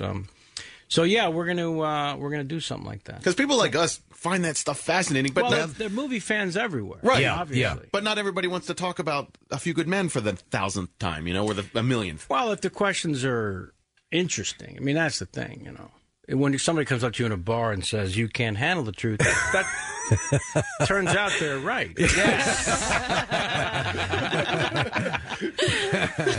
I know you joked and you said you've done some pretty crappy movies, but I've always wondered, like, when do you know that it's a crappy movie? Do you know while you're filming? Do you know when the reviews start to come out? Like, when are you cued into that it's not so great? No, that's a good question, because the wheels come off at different times. Yeah, when all I have is the script and who's directing it and who's in it. So I kind of base my decisions on that. It starts with the script. If it's great, I'm in, but it would help if the director and the other actors are also great. And then you work your way back from there. And then, sometimes on the set you get a sense of it, but a lot of times you don't. What was the earliest that you realized, okay, this is not going to happen? Does a particular movie come to mind? I hate to say, but I will. Yeah. I hate to say only because a lot of people actually like this movie and come up to me randomly saying how much they like it. But my friends and we use it on the chat show a lot to bust my chops whenever somebody wants to take a shot at me. There's a movie called Joanna Man. Oh, okay. Yes. And we've actually referenced it quite often as well. Yeah. So when I said yes to that, Will Smith was the star of the film. Oh, yeah. Oh. He wasn't the star. Was it Bill Bellamy? Who was it? No. His name is Miguel Nunez. Okay. Yeah. All right. You had done The Usual Suspects. I'll tell you, actually, his name is not Will Smith. You had done the Usual Suspects on the heels of another movie that I didn't get any acclaim or anything like that, but I loved, was Clean Slate. I loved that movie. I don't think. I didn't see it in the theater. But Dana Carvey? Yeah, Dana Carvey. And he has a Olivia short-term Diabo. memory situation. Oh, dude, it is such a good movie, and you were great in that movie. Thanks. I don't know what your experience was like on that set. It was good. It was good. Yeah, Mick Jackson, the director, is an interesting cat. But I'd known Dana Carvey. We started out in San Francisco stand-up comedy scene around the same time, so we've been friends forever. And I have fond memories of that. What's the dynamic when you're on a set? I assume it's an ultimate bonding situation because your acting is very intense. And you're with these people more than your own life. Right. On average, you work 12 hours a day on a movie.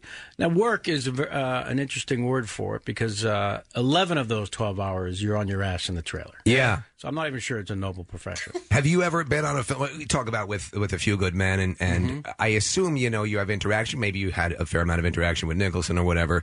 Have you ever had the situation where you assumed you were perhaps more friendly or had more of a friendship than you did have? I'm one of those people who avoids that.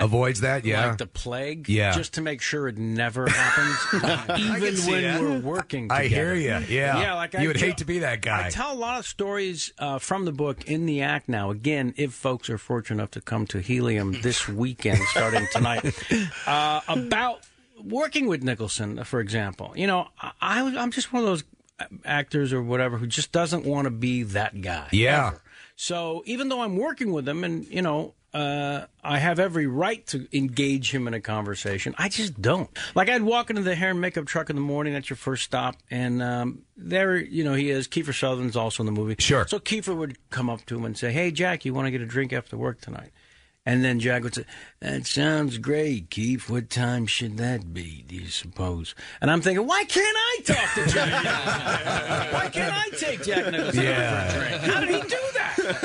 Well, he just walked up and asked. But you assume but I understand what you're saying. You assume there's a pecking order, and you want to be, even if it's only in your mind, you want to be respectful of it. Yeah. But I just don't want to ever be the one to have him turn to you. You know, like now. Consequently, if you treat me like an equal and engage me from day one, right? Like I talk a lot in the book and in the act now about how ridiculously professional and generous Tom Cruise was, and how I expected to be, insanely intimidated. He's a giant movie star. Sure. Whatever you think about him as a person, he's a giant movie star.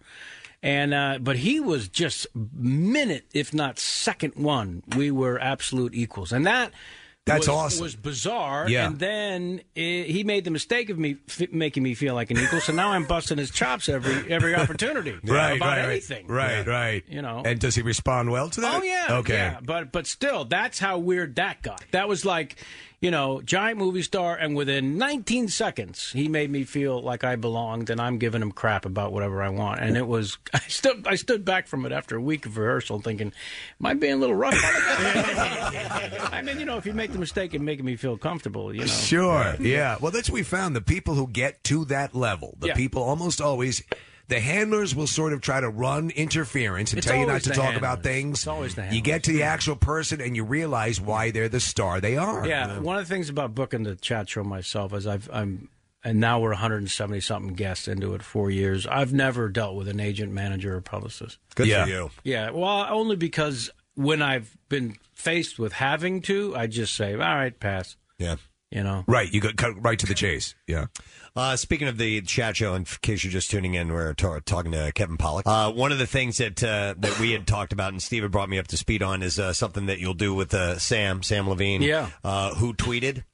Who tweeted is the game. And we've come up with some tweets all right. in case we'd like to try it out sure. on you, if that's all right. So it's a game you can play if you want to go to KevinPollak'sChatShow.com. We have a little game set up at the site. You yourself can play a version of Who Tweeted with Sam Levine hosting right there on the site. How are your chops? I don't know. Let's find out. We're going to find out. All right. So here's what we've done. We've taken tweets from 4 different accounts, and we're going to have Kevin see if he can identify who the tweet is from. So the candidates are here. We have Amanda Bynes, Kendall Jenner. Don't know who that is. She's the youngest of the Kardashian. That would crew. be why I don't know who that is. I'm not kidding.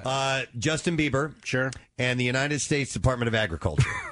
Fantastic. All right. So Bieber is one of the 3 when we play Yes. Who Tweeted on the chat show. Here we go. Mm-hmm. I can't twerk in these jeans. Do you know what twerking is? I think so. It's a little dance girls do with their butt cheeks slapped together. Yeah. I can't twerk in these jeans. That's got to be what was the 4th one choice? The United States Department of Agriculture. Yeah, I'm going to go with I'm going to go with Jenner again. He got it right. Yeah! Kendall Jenner. 1 point for Kevin Pollak. All right, how about this one? Did you just toss that carrot stick away? That's got to be Bynes. That is actually the United States Department of Agriculture. Oh, right. Yeah. What an idiot. Sorry, that was the one truly obvious one. Of course. There was produce involved. Here we go. I only smoke tobacco. I don't drink or do drugs. I've never had a bong in my life. I need to get another nose job after seeing my mugshot. Oh, well, that's Bynes. Yeah, yes. Yeah. Amanda Bynes. Slam dunk. Yes. All right. Let's see. How about this one? I need Nicki Minaj's wig person stat. Also Bynes because of the bald head. Very good. Very good, sir. Not bad at all. Let's see. What, you think you're dealing with an amateur? No. You came up with the damn game. I knew you were formidable. Here's another one. I love music, my fans, my family, my friends, and I love the Lord. Wow. Biebs.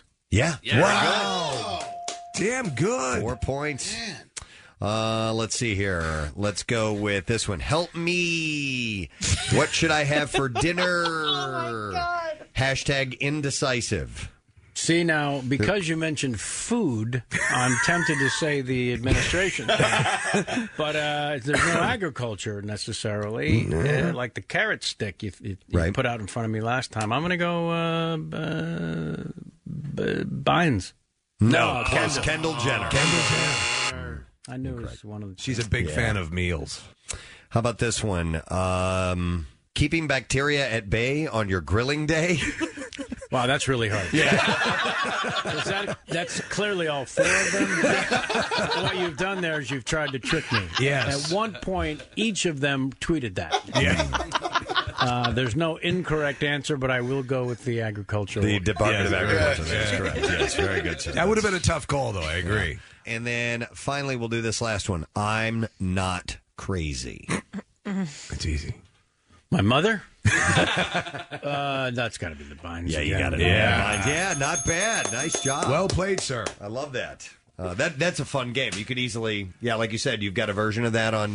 Well, it was created by our head writer, Jamie, who also created the Larry King game that I forced the guest to play at the end of the interview. It's a very funny concept. Yeah, Larry King game. Each one is done at the end of the thing. It's improvised into camera.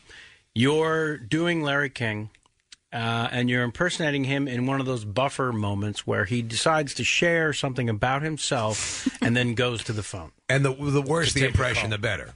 Yeah. The three rules are, I want a bad Larry King impression. Yeah. A good one is never good enough, so a bad one is always funny. Like that. So, and it takes all the pressure off having to try to do a good one. Right. So I really want a bad one. Okay. And then the second thing is you, as Larry, share something about him that no one wants to know. Okay. And then you go to the phones, and if the name of the city is funny sounding, it's helpful. Okay. I'll give you the prototype if you want. Yes, please. Thanksgiving. I like to teabag the gravy boats before the guests arrive. Schenectady, hello. That's classic. That's classic Larry King. Yeah. I love that. So, anyways, Jamie created that game as well as Who Tweeted. You can check out old episodes at youtube.com/Kevin Pollak Chat Show. Or on Earwolf, the number one comedy podcast network. Cool. We just started doing it with them. Awesome, very man. cool. Well, enjoy your time in Philadelphia. I'm excited to be here. Very much so. Thanks for coming by here, Kevin. Great to see you all again. You got it. Kevin Pollak, everybody. We'll be back in just a moment. Stay there. Get social with Preston and Steve and WMMR. Facebook, Twitter, the usual places. Nobody likes a delay of game. And while there's been some uncertainty about this football season, Acme is happy to announce it's game on. So no matter what your game day's like, they've got everything you need to cheer the Eagles on. From snacks and party trays to beverages and fan gear, make it a season to remember. Acme, official supermarket of the Philadelphia Eagles. Meet Krista, Steven Singer's most loved engagement ring, and take stress and guesswork out of finding the perfect ring. It's easy. Just go to IHateStevenSinger.com. Back with more of the Preston and Steve Show podcast. WMMR presents Preston and Steve's Bizarre File. It's brought to you by McGuff Bus Company. McGuff Bus Company is now hiring for experienced drivers. McGuff offers flexible schedules, industry top dollar pay, and more. Visit McGuffBus.com. We got this story after we got off the air yesterday. I wish we would have had it when Don Felder from the band The Eagles was here in our studio for a great sit-down conversation that we had with him. But here's the story. A woman allegedly stabbed her roommate after he refused to stop listening to rock music on Monday night. 54-year-old Vernette Bader became angry with her roommate after he didn't want to stop listening to the Eagles and watching television with his brother. Stabbing because of the Eagles. I just don't get it. Bader explained to the 64-year-old man that she didn't want to listen to the band, and he told her to shut up. Jesus, man. Could you change the channel? You, man, if you don't like my music, get your own ass. I had a really rough... I'll flip to the side and kick your ass out. Man, come on. I had a rough night, and I hate the Eagles, man. Was that her? It was like right out of that. By the way, that's what she would sound like if you've seen the picture. Oh, yeah, she's a looker. She's a chow hound. Police said that she grabbed a serrated knife from a kitchen drawer and swung it at her roommate. Did you say chow hound? Yeah. That's what she is. The two men wrestled the knife away from Bader, but that didn't stop her from going back into the kitchen and grabbing another knife. Wow, man. She admitted she stabbed her I'd roommate. put a hat on my ass and walk backwards.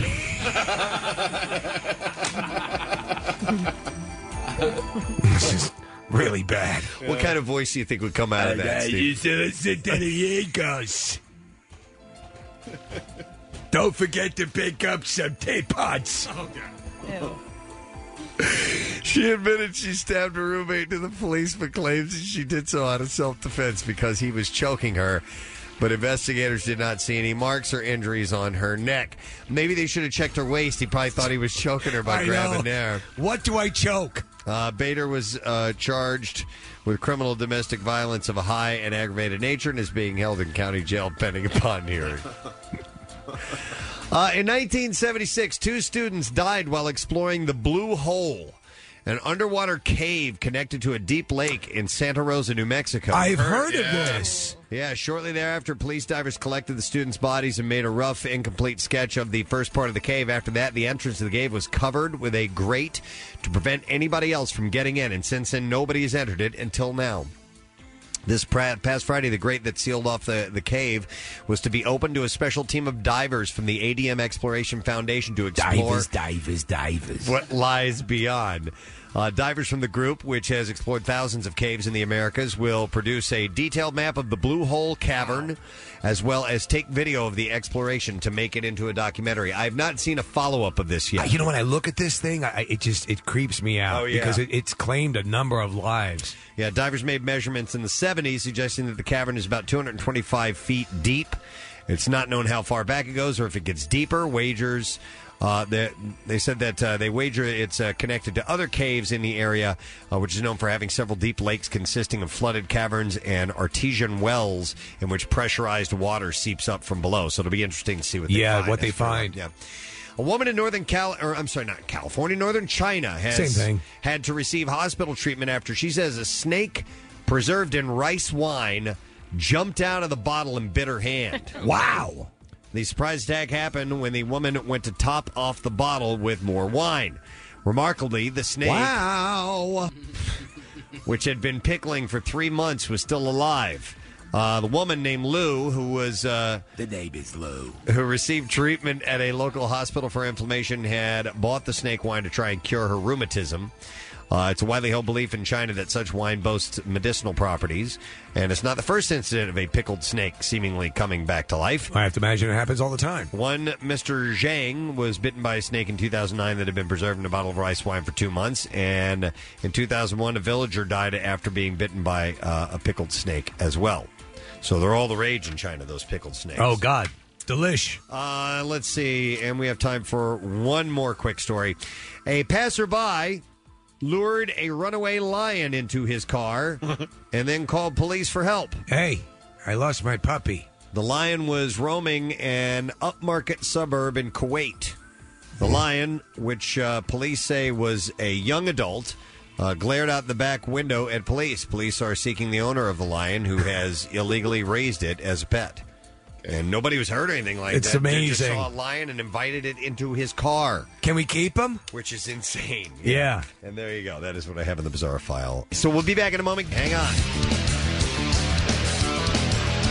Hit up the WMMR.com contest page for your chance to win the Bud Light Platinum Seltzer Homegate Kickoff Prize Pack, including a $100 Primo Hoagies gift card, a 4-pack of custom pint glasses, a case of Bud Light Platinum, and more. All delivered personally by members of the Preston and Steve Show. WMMR.com. Everything that rocks. The National Enquirer is reporting that Home Alone star Macaulay Culkin has a nasty habit of smoking about 60 cigarettes a day. Whoa, that's 3 packs, dude. Yeah. Dude, we knew he was a chain smoker, but that's heavy duty. A source has told the tabloid Home Alone smoking is the new movie. That he's put his nicotine addiction into overdrive. Almost every time I see him, he has a cigarette dangling from his lips. Now, is that good for you? And is puffing furiously. Maybe it's a workout Yeah, program. maybe it's a I don't total know. workout. Feel the burn. He's coughing a lot, his teeth are yellowing, and his friends and family are worried he's killing himself. So next time you see I'm home Macaulay, alone. he might be smoking. You never know. Yeah, I'm home alone. Oh, no. Now he's got one of those. Yeah, the wet bandits are in the house. The wet bandits are in the house. Yeah. I'll throw my tarantula on one of them. I'll throw my tarantula on them. Are we having fun yet? That is awful. No, it's great. So wrong. Yeah, I'm going to foil your rubbering. Oh my God. It would be scary if that happened. It wouldn't be as touching, let's put it that way. Oh, my God. Yeah, Momo. I hit you in the face with the paint can. Wow. Yeah, wow. Yeah. Uh-huh. All right, so anyway, listen, hey, he should stop smoking if he wants to avoid a scenario like that. You don't want that. We did that for your own good. The more you know, right? Right. Wait, I got the music. The more you know. I think you may have caused some car accidents now, Steve, by doing that. I don't think it's going to get any better than that. No, today. no. We can Just go home. Yeah. Go today. Yeah. There's your Daily Rush clip. Oh, my God. All right. Yeah, you can't move on from that. Here, somebody just spit Red Bull out of their nose. They just texted over. Wow. Okay. Let me see. What else do we have here for you? Nothing. People are already requesting that for the Daily Rush. Okay. Somebody says you're their effing hero, Steve. Oh, thank you. Thank you. Thank you. Home Alone 2 coming out soon.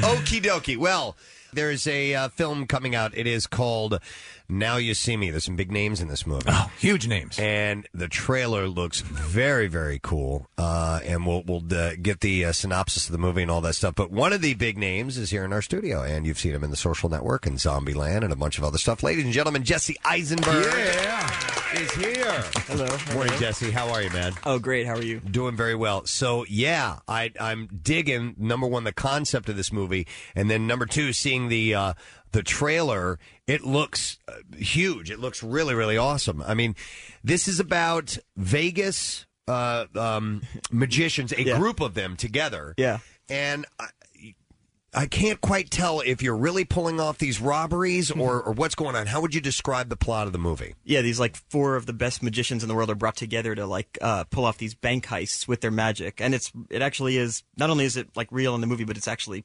possible to do. So, I love that. I was wondering if that was the case. I would assume it was well researched, but yeah.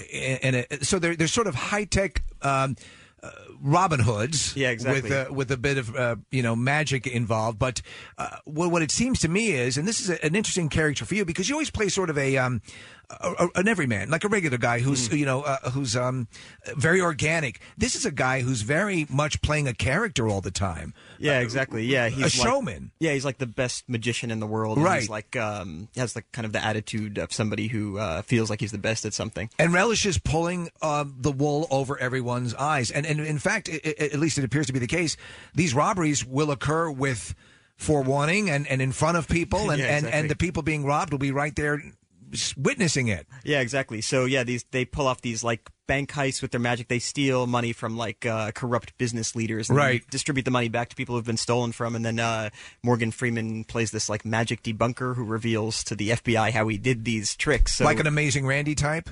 oh, is that what he does? Well, Amazing Randy does all that debunking, same sort of stuff. Sounds yeah. like a not Amazing Randy. It sounds like just a regular Randy. Regular Randy. Average Randy. You should call him the regular Randy. Yeah, it's better for like alliteration. Anyway. So then like the audience watching the movie gets to like figure out how we did this because they explain how we did these tricks. I love that concept. You have a number of heavyweights, as we were saying before, with Morgan Freeman and Michael Caine. Isla Fisher. Isla Fisher, yeah. Mark Ruffalo. Your personal favorite Isla Fisher? Yeah. Oh, yes. Love her.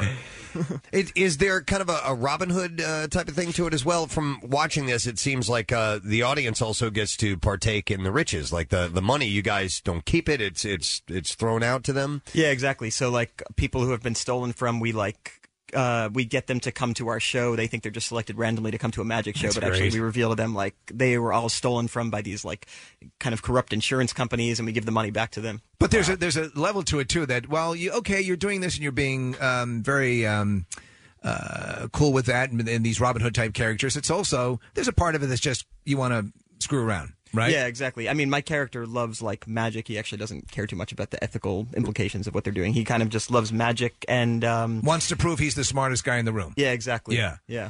All right, so in preparation for this, I'm sure you had to get into the world of show magic, and from the scenes that I've seen, there's a lot of really big illusions that take place. Were you? Did you have to sign any agreements that you wouldn't share any? No, listen, I signed nothing. So anything you want to know? No kidding. Here it is. Okay, but are you now privy to some of the secrets of magic and Yeah, that actually, you weren't before? Yeah, I think there's a few basic principles of magic, and once you know them, you can kind of figure out how most things are done. Do you know what's funny is that people? I remember for a while they had the masked magician. Remember he was revealing all of the illusions. The specials for the I guess for that audience that actually believed that these people were Merlin and were conjuring things. I found it fascinating to find out how they were done. It was never to me a betrayal, you know. Right. And that's the big thing. No matter how large these tricks get, there's still riffs on basic principles of magic. Yeah, correct? exactly. Yeah. So we the cast of the movie went to see David Copperfield. He gave us front row tickets to his show because we just did a movie about magic, and we were just really obnoxious trying to figure out how he was doing everything. Right. Yeah.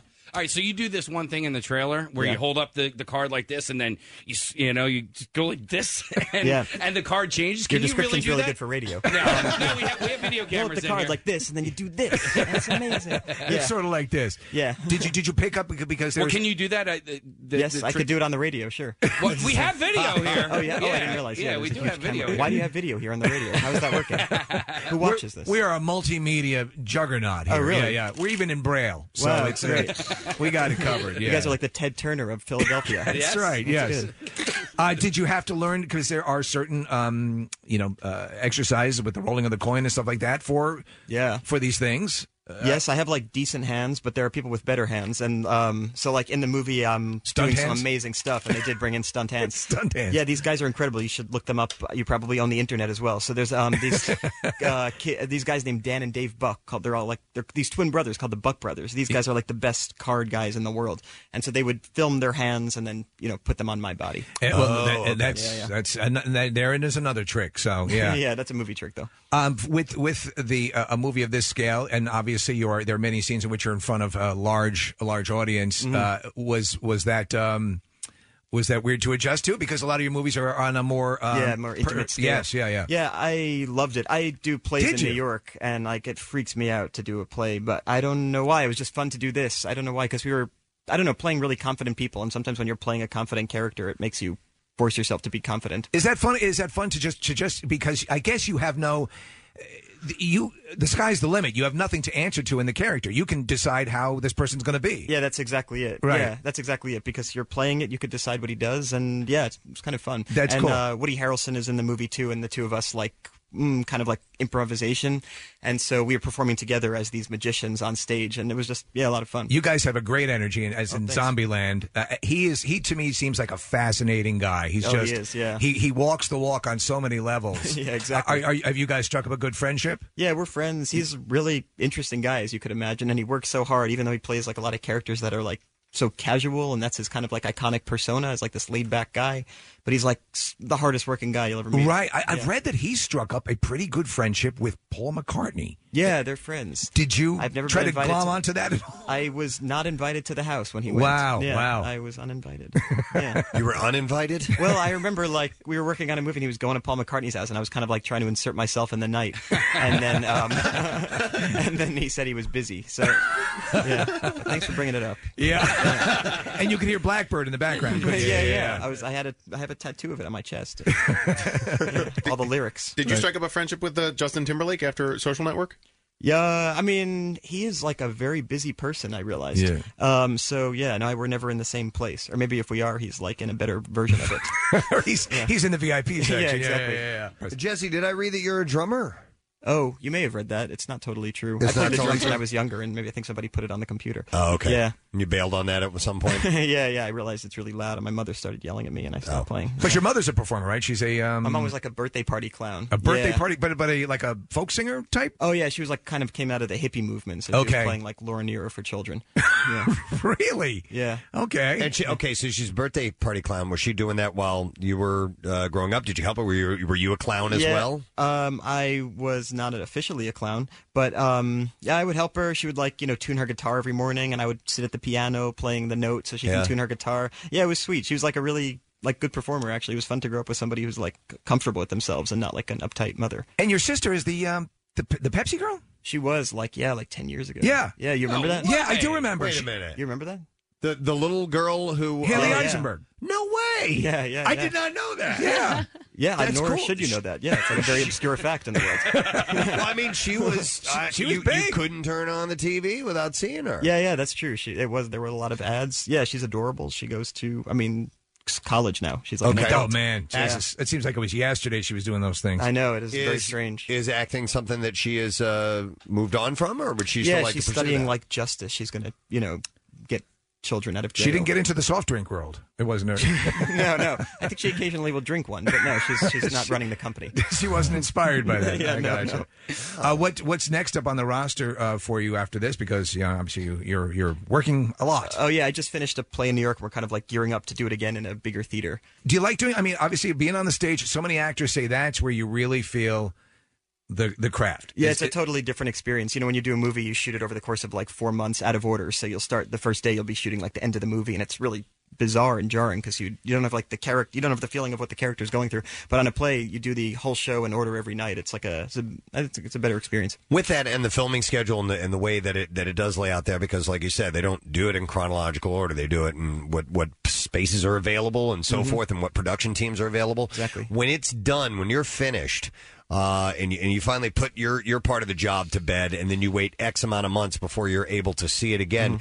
When you do, or I guess it's different per film, but when you see it, are you sometimes surprised about what was edited, what was left in, what was not, how it turned out? Yeah, exactly. I don't watch the movies I've been in for that reason. It's like you really don't. No, it's like the most disappointing experience. Even if the movie's Yeah. great, and I've gotten to be in like great movies, it's always just not how you remember it or not what you were trying to do because it's been edited so much. You haven't seen how awesome Zombieland is? I saw a little bit of it, and that was kind of more fun to see because the movie was like a video game or Yeah. something. I think this movie is kind of like that too, but I don't know. It's just too disconcerting to see the side of my face. Well, your director, was it Louis Leterrier? Yeah. He did the Transport movies. He did the Incredible Hulk and Clash of the Titans, so he's used to big stuff. Yeah. Are you dealing with CGI or any type of effects in this, that you had to? There's a lot of computer stuff in this movie, but actually all like the magic that we do is almost all live. Like, wow. He wanted the magic to look as real as possible, so without the kind of aid of computers. That's very cool. Yeah. You have to ask about Mark Zuckerberg, and I know he came out when on SNL. Oh, right. Yeah. Are you guys? Do you share a lot of stock Facebook stuff? I wish we shared that. Unfortunately, all we share is 2 minutes of NBC screen time. That was it. Yeah. Yeah. I wish he was a little more generous with the other stuff. Rat bastard. He's got all that money. I know. It's interesting because you talk about performing live, and I've seen interviews and saw him when he did the SNL spot with you. He always seems really nervous, and you you command the stage. You do plays, you do performance in this movie in front of a lot of people. He just seemed like, for as powerful and as influential as that guy is, he doesn't seem very comfortable in front of a lot of people. I think it's a strange skill set. I was like on a show last night, a talk show that Barbara Walters was on, and she was saying that she is so nervous in her personal life, but when she's like sitting across from like a world leader and is asking them if they've killed people, she said for some reason she just feels comfortable. That's when it kicks in. Yeah, I think some people just feel comfortable performing and less comfortable living. It's true. It's true. People come alive on the stage. There were people like the classic story was with Judy Garland. Had to be hypnotized before she'd go out on stage, and then she'd be in this. I mean, that's just a complete dichotomy. Yeah, exactly. Hey, when you're doing the play, can you do anything else, or does that like consume all of your time? Yeah, it's bizarre. It's like you perform only 2 hours a day, but you spend your whole day just preparing for it. Like I was in it, and the other actress was Vanessa Redgrave, and she's like, an older actress, the greatest actress of all time. You'd think she wouldn't need to go to the theater every day at 3 o'clock for an 8 o'clock show, but both of us would get there at 3 o'clock, start panicking for 5 hours, and then do the show. Is it 8 shows a week? Yeah. Wow. And you. And it's significantly fewer people that are going to see a film. Is it mainly the rewarding aspect of being in front of a live audience and getting that immediate feedback? Yeah, that keeps you coming back. And I write the plays, so it's like a way for me to express my thoughts about the world. There's a play coming here called Venus and Fur. I don't know if you heard of it. It sounds familiar. Yeah, my director actually directed it. I think it's coming here next week. It's a really great play. I'm on the radio now. So, get the word out. Sure. How about and directing? Also, Subway sandwiches. Everybody has Subway sandwiches? Delicious. They have the $5 1 foot of a sandwich. Amazing. It's incredible. Yeah. Wow. You've got this business thing down. Yeah. Comes with a free 90-ounce Pepsi. Can't drink that in Manhattan. A souvenir cup. Yeah. You can wear it as a hat if you want to when you're done. You're from New Jersey, right? Mm-hmm. Have you visited any of the shore points since the storm last year or anything? No, I was actually away when that happened, but my dad fixed up houses in South Jersey on the shore, and they were washed away. There was a refrigerator that went through the kitchen of the house. Whoa. Really? It's awful. Yeah. Were you a going to the shore kind of kid growing up, or no? I was a staying indoors kind of kid. But I'm aware that the shore was there and that I had access to it. But I didn't see you hanging tan on a surfboard. No. I don't tan. I stroke. Staying inside kind of kid. Were you a bit of a loner growing up, or Yeah. I didn't even have an inner child to hang out with. Wow, that's really sad. You couldn't even work that up. Yeah, wow. No. Well, now life has certainly turned around. It's okay. Very good. Now You See Me is coming out May 31st, and like I said, there's an amazing cast that's in this, and I would ask you how it is, Jesse, but you haven't seen the movie, so I've heard it's great. Is it? You've heard it's great? Well, it looks damn good. I've I'll heard tell you women that. love it. That's what they're telling me. Women love it. Women love this movie? I say, well, that's half the population. It's great. Right. Yeah. No, it looks pretty intriguing. I like the concept, and it looks big and fun, and a kind of how they do that type of thing. Yeah, I love it. When you have to do a little figuring out, I love that aspect of it. Yeah, exactly. Especially heist movies are just great if they're executed properly. The movie makes you feel really smart for the whole thing, and then at the end, when you realize what was happening, really, really stupid. Good. Okay, that's the object. Yes, I do like that. Awesome. Well, good luck with everything, Jesse, and thanks for for coming by having this me morning. here. Jesse Eisenberg on the show. All right, we got to take a break. Stay right there. We'll be right back. Preston and Steve's Camp Out for Hunger begins Monday, November 16th at Xfinity Live inside the Wells Fargo Center complex. You heard correctly. The event is a little earlier than usual. This difficult year has made it even harder for area families, staring food insecurity right in its face, which makes the Camp Out Business Challenge more important than ever. Props to Subaru of America for leading the way, challenging other area companies to get involved. It's effective team building for your staff as they rally together to help fill abundance in their mission to drive hunger from our communities today and end hunger for good. For those who go the extra mile, there are prizes for the top 3 Business Challenge donations, including Preston and Steve broadcasting live from your place and for your staff. Go to WMMR.com for complete details and a list of especially needed food items. Preston and Steve's Camp Out for Hunger from 93.3 WMMR, putting Philly first. Should I play this clip first, Casey? Do you Yeah, think? sure, yeah. Well, a little bit of teaser, a little bit of music from "Drunk Texts to Myself," which is his CD. Let's play. What's this song called? This song is called "God Hates the Tips." Okay, here we go. God hates the tips of little babies. So if your kid's a male, even though he'll scream and yell, you gotta cut it off, or the little souls will burn in hell. God gathered people's leaders said start snipping babies' wieners. This will be a sign of our love and covenant. A few then went and raised objections, saying they didn't see the connection. But he said, I'm God, so none of this needs to make sense.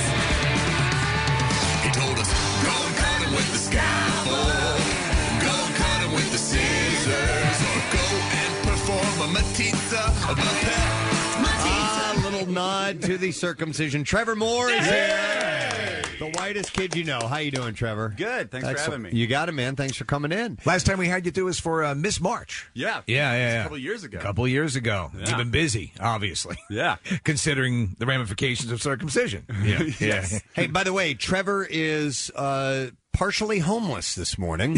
I am. And it's snowing here. Yes, it is. Yeah. Trevor came in. I guess you took a red eye in, Casey was saying. Yeah. And so you can't check into your hotel till about 4 o'clock today. 4 p.m. So Yeah. Really? That sucks. Nowhere to go.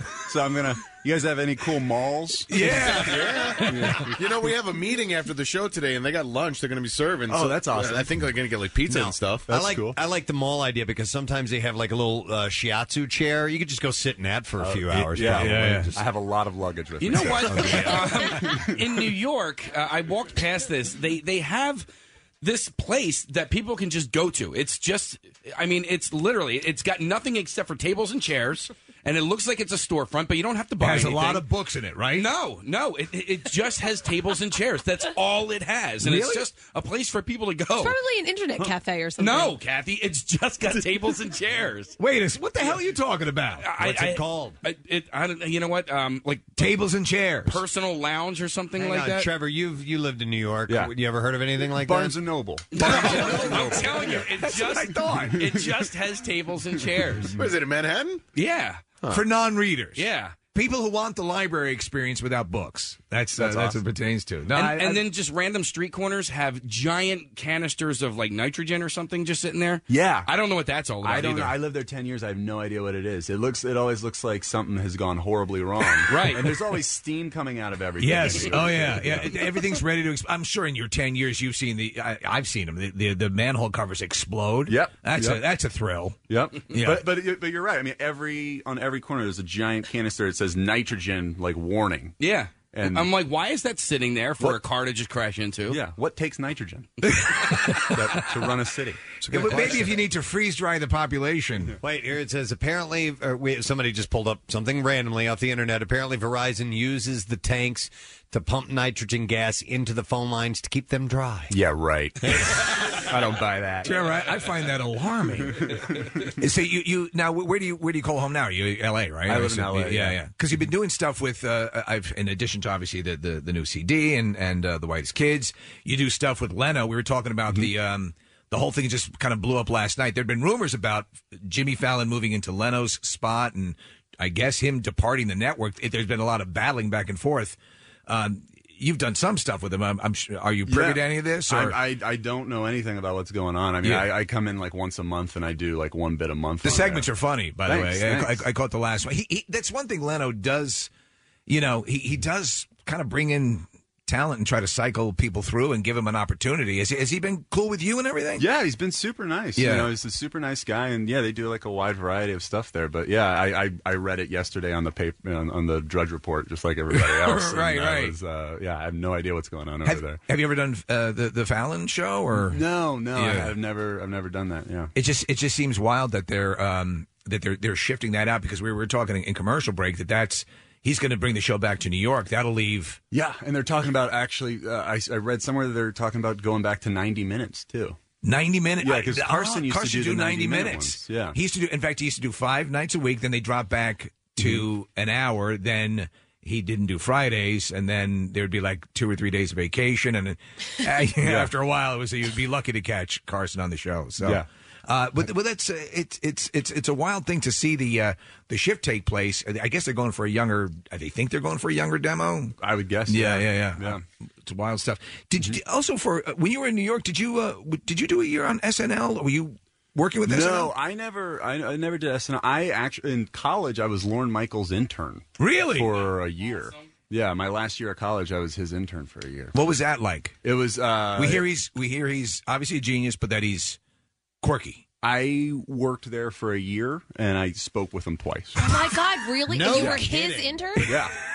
What? Well, my job was basically when I got there, they were I was going to do one semester, and the people who handled the interns they said keep your head down, don't let anyone know that you do comedy, and just try to stay out of the way. Wow. And I was like, okay, I can do that, and so I did that, and then by the end of my first semester, they were like, you were like the best intern we've ever had. Would you like to do another semester? And I was like, Really? yeah. So you basically blended into everything. Yeah, I wore camouflage suits, and I just like. And what were your conversations with him? The two. Hi. Yeah, Yeah, really? basically. That's it? Yes, very. I never said anything. Yeah, it was. My job was to make popcorn in the morning and to arrange stuff on his desk the right way. Wow. So did this internship help you? Did it guide you? Did it do some good? Well, it got me into the Page program. Okay, all right. Which is like the NBC Page program. Like And that job with Orville Redenbacher. Exactly. Yeah. Really. Yeah. I'm great at making popcorn. Yeah, the page job was at least for many years used to be one of the coveted entree positions into NBC. Well, I mean, they get like 50,000. I think 50,000 applications a year, and it only takes 50 people a year. Wow. So it's like all the smartest kids from around the country. But I just got in because I was Lorne Michaels' intern. So it was all these really smart kids, and then me. Like I'm horrible in interviews. I would have never made it in. But I had a letter from like Lorne Michaels, like, let this kid in. That's cool. Do the pages still? Well, they don't do the tours anymore, do they? Yeah, They do? Yeah, I did tours for about a year after that. So you had to do showing them the old studios and the old Tonight Show? Yeah, this is, Tom Brokaw's desk. This is, cool. Saturday Night Live. Were you good at it? Or? No, I was bad. Did you make anything up? I made everything up. I just lied. I would go and show them the Studio 8H, is where they did Saturday Night Live, and I'd be like, they filmed, this is a very historic studio. They used to do symphonies in here. This is actually where they filmed the moon landing. I was like, because the footage wasn't good, so they had to fake it, and they shot it in here. And I just say it, and nobody questioned it. I did it every tour. So. I love that. I guarantee you some of the people you're leading through firmly believe that. Yeah, I told you. How are we going to get to another planet? Wow. That's wild. Yeah. Obviously, the Whitest Kids, a huge following. And I know Zach... Is his show still on the sitcom? I don't know. I think it's Guys with Kids. Yeah, I think he'll find out. I guess in the next month, whether or not they do another season or not. Steve, can you play a couple of the clips that you play on our show from The Whitest Kids? Because some of them, it's one of my absolute favorite clips. It's from the Lincoln assassination of Lincoln. Mm-hmm. Yeah. Oh, now you up, you fat ass piece of shit. What? It's you have so many. One that I love as well is the guys who are talking to each other, and while they're talking to each other, are pissing all over each other. But the fact that Lincoln is heckling, and you're a disgruntled audience member, I'm going to do something about this. John Wilkes Booth. Yes, yeah. So you can understand it. Your sense of humor is always, and all you guys obviously are kindred spirits. But you had your own public access show, and the Trevor Moore show that was taken off because it was too controversial. Well, yeah, I did a public access show in Charlottesville, Virginia, and it got popular with the UVA crowd. Okay, and then it was huge for them, right? Yeah, and then there was this. Remember PAX Television? Yes, it was like a religious kind of family network. So a guy who owned a bunch of those stations. Was like, I'll buy this show. So basically, when I was like 18, some business guy bought my public access show, kind of like Wayne's World. So I was like, cool. So I got to do it for a year, but he was putting them on these Christian family things, and I wasn't making Christian family entertainment. Stuff. So I got canceled pretty quick. And were they showing it on Saturday mornings? I heard as well. Accidentally, they would just air it wherever there was a gap in the schedule. So and not appropriate for Saturday morning. No, not at all on a religious channel. Yeah. Go ahead. I have a lot of texts coming on things that I just can't say on the air. Referencing you. One of them has to do with the horses unit. MPEG. Oh yeah, that's from the movie. Okay, that was the name of the rapper. We had a rapper in the Miss March movie. It was Craig Robinson. Yeah. Whose name was Horse D. MPEG. That was his name. Yeah, and then he had a hit song called "S My D" while I F that A, which is impossible. Yeah, this is the one whose girlfriend bounces out the window. Yeah. But see, like, we wrote that song, and I was like, and all the lyrics are "S my D" while I F that A, S my D, and it's just repeated ad nauseum through the whole thing. But I still have like a songwriter credit for that, and every now and then you get royalty checks. For, Are you like, kidding? S my D while I F that A, because it's on soundtracks. Yeah. Dad must be so proud. That's hilarious. Wow. Jokingly, I mentioned mom and dad. Are your parents big fans of, No. of your work? No. Really? They were Christian rockers, Yeah, right? my parents were Christian folk singers. Whoa! So they had like the #2 Christian song in the country in like the 80s. What was it? It was called "Love Song for Number 2." Okay. Look that up. No, what? For poop? No, yeah. That's not very Christian. That's not Christian at all. You know, I grew up hearing that song, and I never, ever made that joke. I don't know how that happened. It's the first thing that came to my mind. All right, so are they on good terms with you? Yeah, I mean- no, they like me. They just don't like what I do. Okay. Like, I did a song about the Pope. That just came out like it came out like 3 days after the Pope like quit his job too, which was like weird timing. But I showed they wanted to hear some of my album over Christmas, so I was like, well, I have this music video I could show you, and I showed them the music video for that, and it ruined Christmas. Oh my God! Why would they even ask? Why don't they adopt a "Don't Ask, Don't Tell"? I don't know. I think they hope that all of a sudden I'll change. You're going to change? Yeah, I That don't you're know. suddenly going to be Amy Grant? Exactly. Yeah. But so does that? Do you have siblings?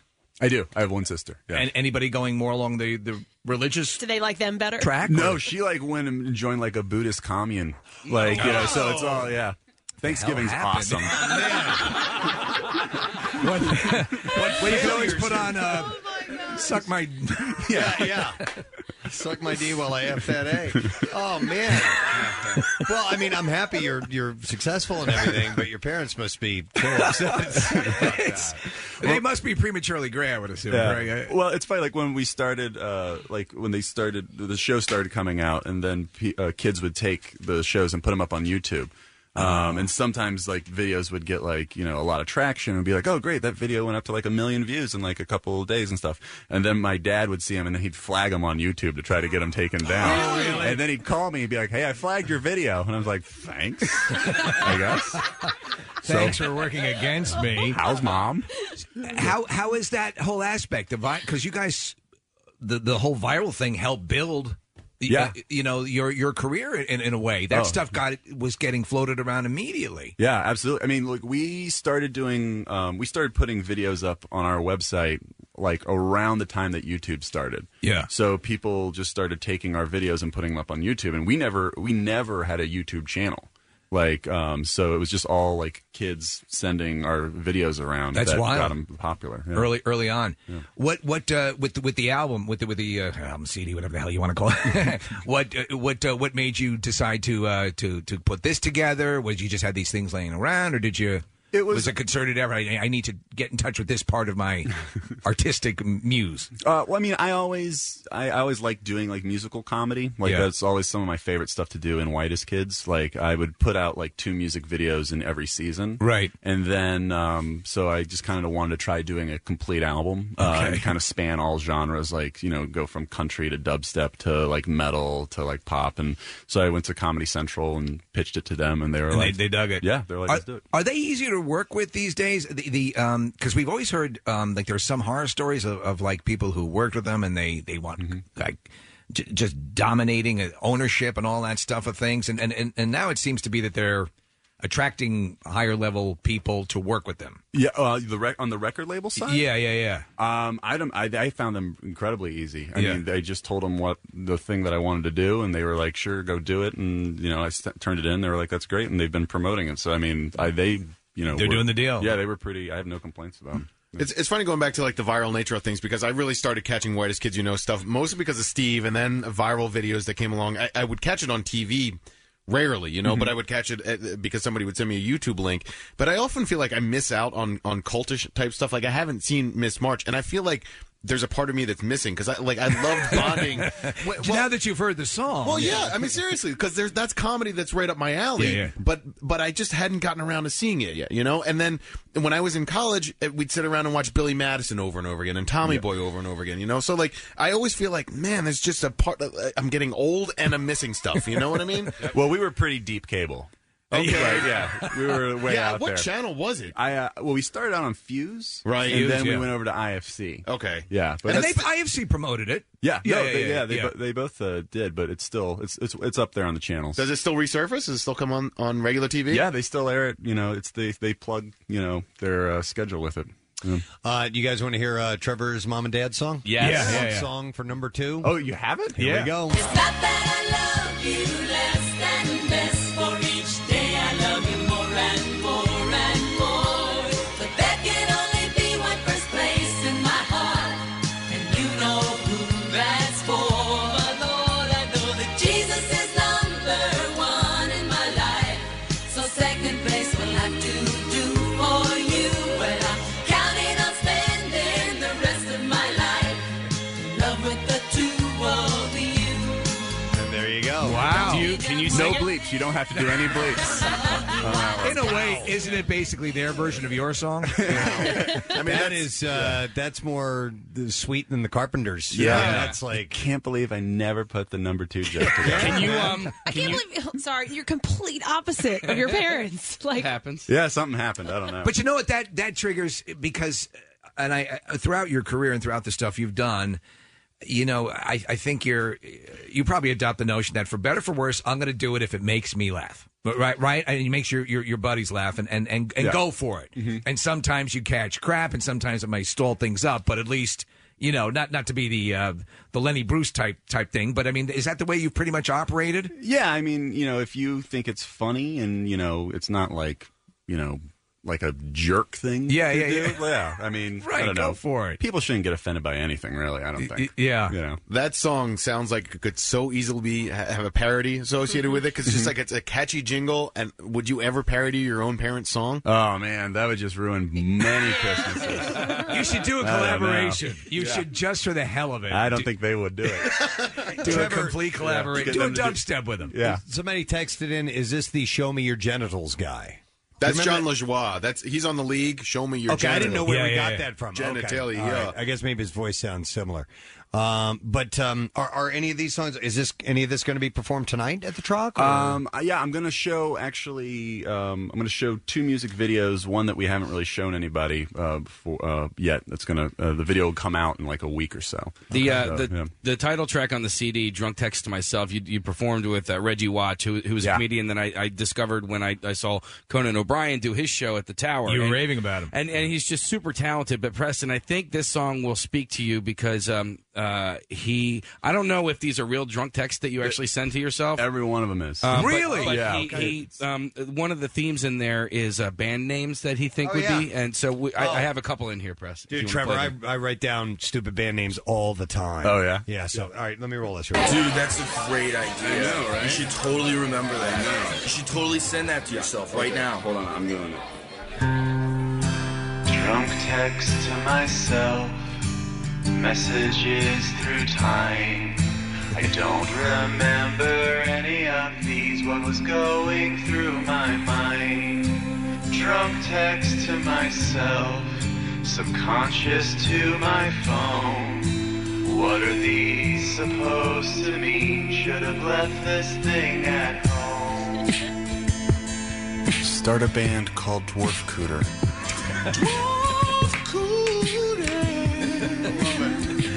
Fat Girls Taking Dumps would also be a great band name. That's a great name, man. I agree. See if lolfarts.com is taken. That's all we have for now. Do you have the list? Any of the band list that? I don't. It's at home. We have an extensive I wish I could. So think of we've been there. Yeah. Really, the thing to do is to collect them and then sell them to aspiring musicians. I need to think. do that. Yeah. But fat chicks taking dumps is. I would buy a T-shirt. Absolutely. Right, exactly. Well, listen, Trevor's kind of homeless right now, so if anybody wants to take him in for a few hours, let us know. You're more than welcome to hang. Yeah, you can hang out here if you want to. I mean, it's warm in here. It's snowing outside, so I suggest you stay in here. I feel sad. Twitter is at, what is it? What's it? Trevor Moore. Like iCarly. Okay, that's perfect. It's just like iCarly. Yeah. Well, cool, man. And Drunk Text to Myself is the name of his latest CD, but feel free to hang out, all right? Cool. Trevor Thanks, Moore, gang. Yeah. Thanks, guys. Trocadero, see the whitest kid you know. We're going to take a break. We'll come back in just a moment. Stay there. Like the Preston and Steve Show podcast? Check out MMR's other audio on demand at WMMR.com or on the MMR mobile app. Steven Singer Jewelers has fast, free, and safe shipping. Whether celebrating life or celebrating love, Steven Singer is there for you. IHateStevenSinger.com. Back with more of the Preston and Steve Show podcast. WMMR presents Preston and Steve's Bizarre File. An illegal cavity search for marijuana conducted in broad daylight on a public roadway in Texas has caused other victims to come forward with allegations of unlawful misconduct by the officers involved. They're conducting cavity searches on the roadside? Yeah, all cases currently being reported have been vaginal and anal cavity searches. I can see that man's hiney hole. Conducted by female Texas state troopers on female suspects. Wow. None of the women subjected to the cavity searches were suspected of any crime stronger than the alleged use of marijuana, and no arrest as a result of these searches was made. I would have to think that's a violation. Troopers report that all searches conducted have been fully submitted to by all victims. However, in at least one video recording, the audio reveals clear audio of the victim screaming as the search is being conducted. Victims continue to come forward. How were the vaginal checks? Would they hop up on the hood of the car? No, they would use their hands. And, oh, my and they wouldn't take their pants down or anything like that. But listen to this. This woman, Ashley Dobbs, who says that she was searched, she's got a good point. She said, they didn't even search my socks and shoes. They went right for the vag. Yeah, I just couldn't fathom how you could search someone's butt and their vagina and not search their socks or shoes. I think it's just manners, good manners. Yeah. Check someone's socks before you check their vagina. That's what you're told in school. Right. Their lawsuit against the Texas Department of Public Safety was successfully settled for a $184,000 suit. This past week, the director chose to rehire the female officer at the heart of the incident as well. She's heading up the new gynecological division. They said it was determined that the relatively inexperienced trooper was directed by a more superior trooper to conduct an inappropriate search. I mean, you would, God Almighty, you would think that would be a fireable offense. Exactly. A man must serve 20 days of jail time for threatening a pregnant woman because she was smoking a cigarette. Justin Dane Palmer pulled over his blue Dodge pickup truck to confront the smoking woman while she walked on the sidewalk. That's bad for the baby, and if you keep doing it, I'll kill you. Through the open passenger window, Palmer yelled something to the effect of, "Who the heck smokes when they're pregnant?" Oh, me, I do. Well, the woman reported, obviously, I do. She was 8 months pregnant at the time. Now, she shouldn't be smoking in the first place. But in the heated exchange that followed, he called the woman a white trash prostitute and told her she better put the smoke out now. So he extended an olive branch. She ignored him and kept walking, and then the woman told police he pulled out a handgun and pointed it at her from a distance of about 10 feet. Wow. He then drove off when the light turned green. Steve, it was like you said, stop smoking or I'll kill you. Minutes later, officers pulled over the truck. They found 2 Glock semi-automatic .45 caliber handguns in the center console of the truck. Palmer admitted to a confrontation but denied pulling out a gun. He was arrested. Prosecutors dropped the charge of second-degree assault with a deadly weapon in a plea bargain, and he's going to have to do 20 days in jail. Just don't like smoking. Steve, you want to have the scream sound effect ready for this particular story. Gentlemen, hang on as I tell you this. A father of one is told how his testicles were left dangling 5 inches down his thigh after he slid off his boat and got them caught on a hook. Oh! Pete Lovett was enjoying a day out on his boat when he decided to have a swim and slipped off the boat into the sea. But as he did so, he got his private parts caught on a steel bracket used to carry the jet ski, nearly castrating him and leaving him in danger of bleeding to death. Let me tell you something. The amount of injuries that can occur during a normal boating trip are astonishing. There's stuff sticking out all over the place. Mr. Lovett said he was left hanging by his sexual organs for several seconds before he pulled himself back up and felt between his legs. He said, I put my arms between my legs and realized to my horror there was nothing there. The accident happened as my balls! Mr. Lovett and his wife Lorena and their 21-year-old son Alex spent a day on their boat, sailing, swimming, and riding the jet ski. He said the jet ski was tied to the back of the boat, and I tried to scooch my bum over the steel brackets which the jet ski was tied to. He brought a bum with him. Somehow I misjudged how high it was, and the hook pranged my wetsuit, hooked me up, and pulled me backwards. The metal went right through my scrotum, and for 5 to 6 seconds, I was hanging from it. Floating in the sea as it ripped through my scrotum. When I came up... that Shark Week. I put my arms between my legs, and my horror found there was nothing there. I scrambled back on board, and Alex, who had been sitting right next to me, said he knew something horrible had happened. He said, Dad, are you okay? And I said, no, it's serious. No, can you see my balls hanging down about my knees? He said... I'm not okay.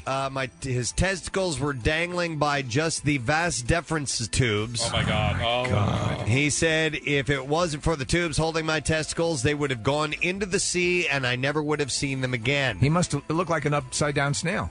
He has said his son. He has his son take the jet ski to shore and talk to his wife through calling for help as he pressed the gauze onto the wound.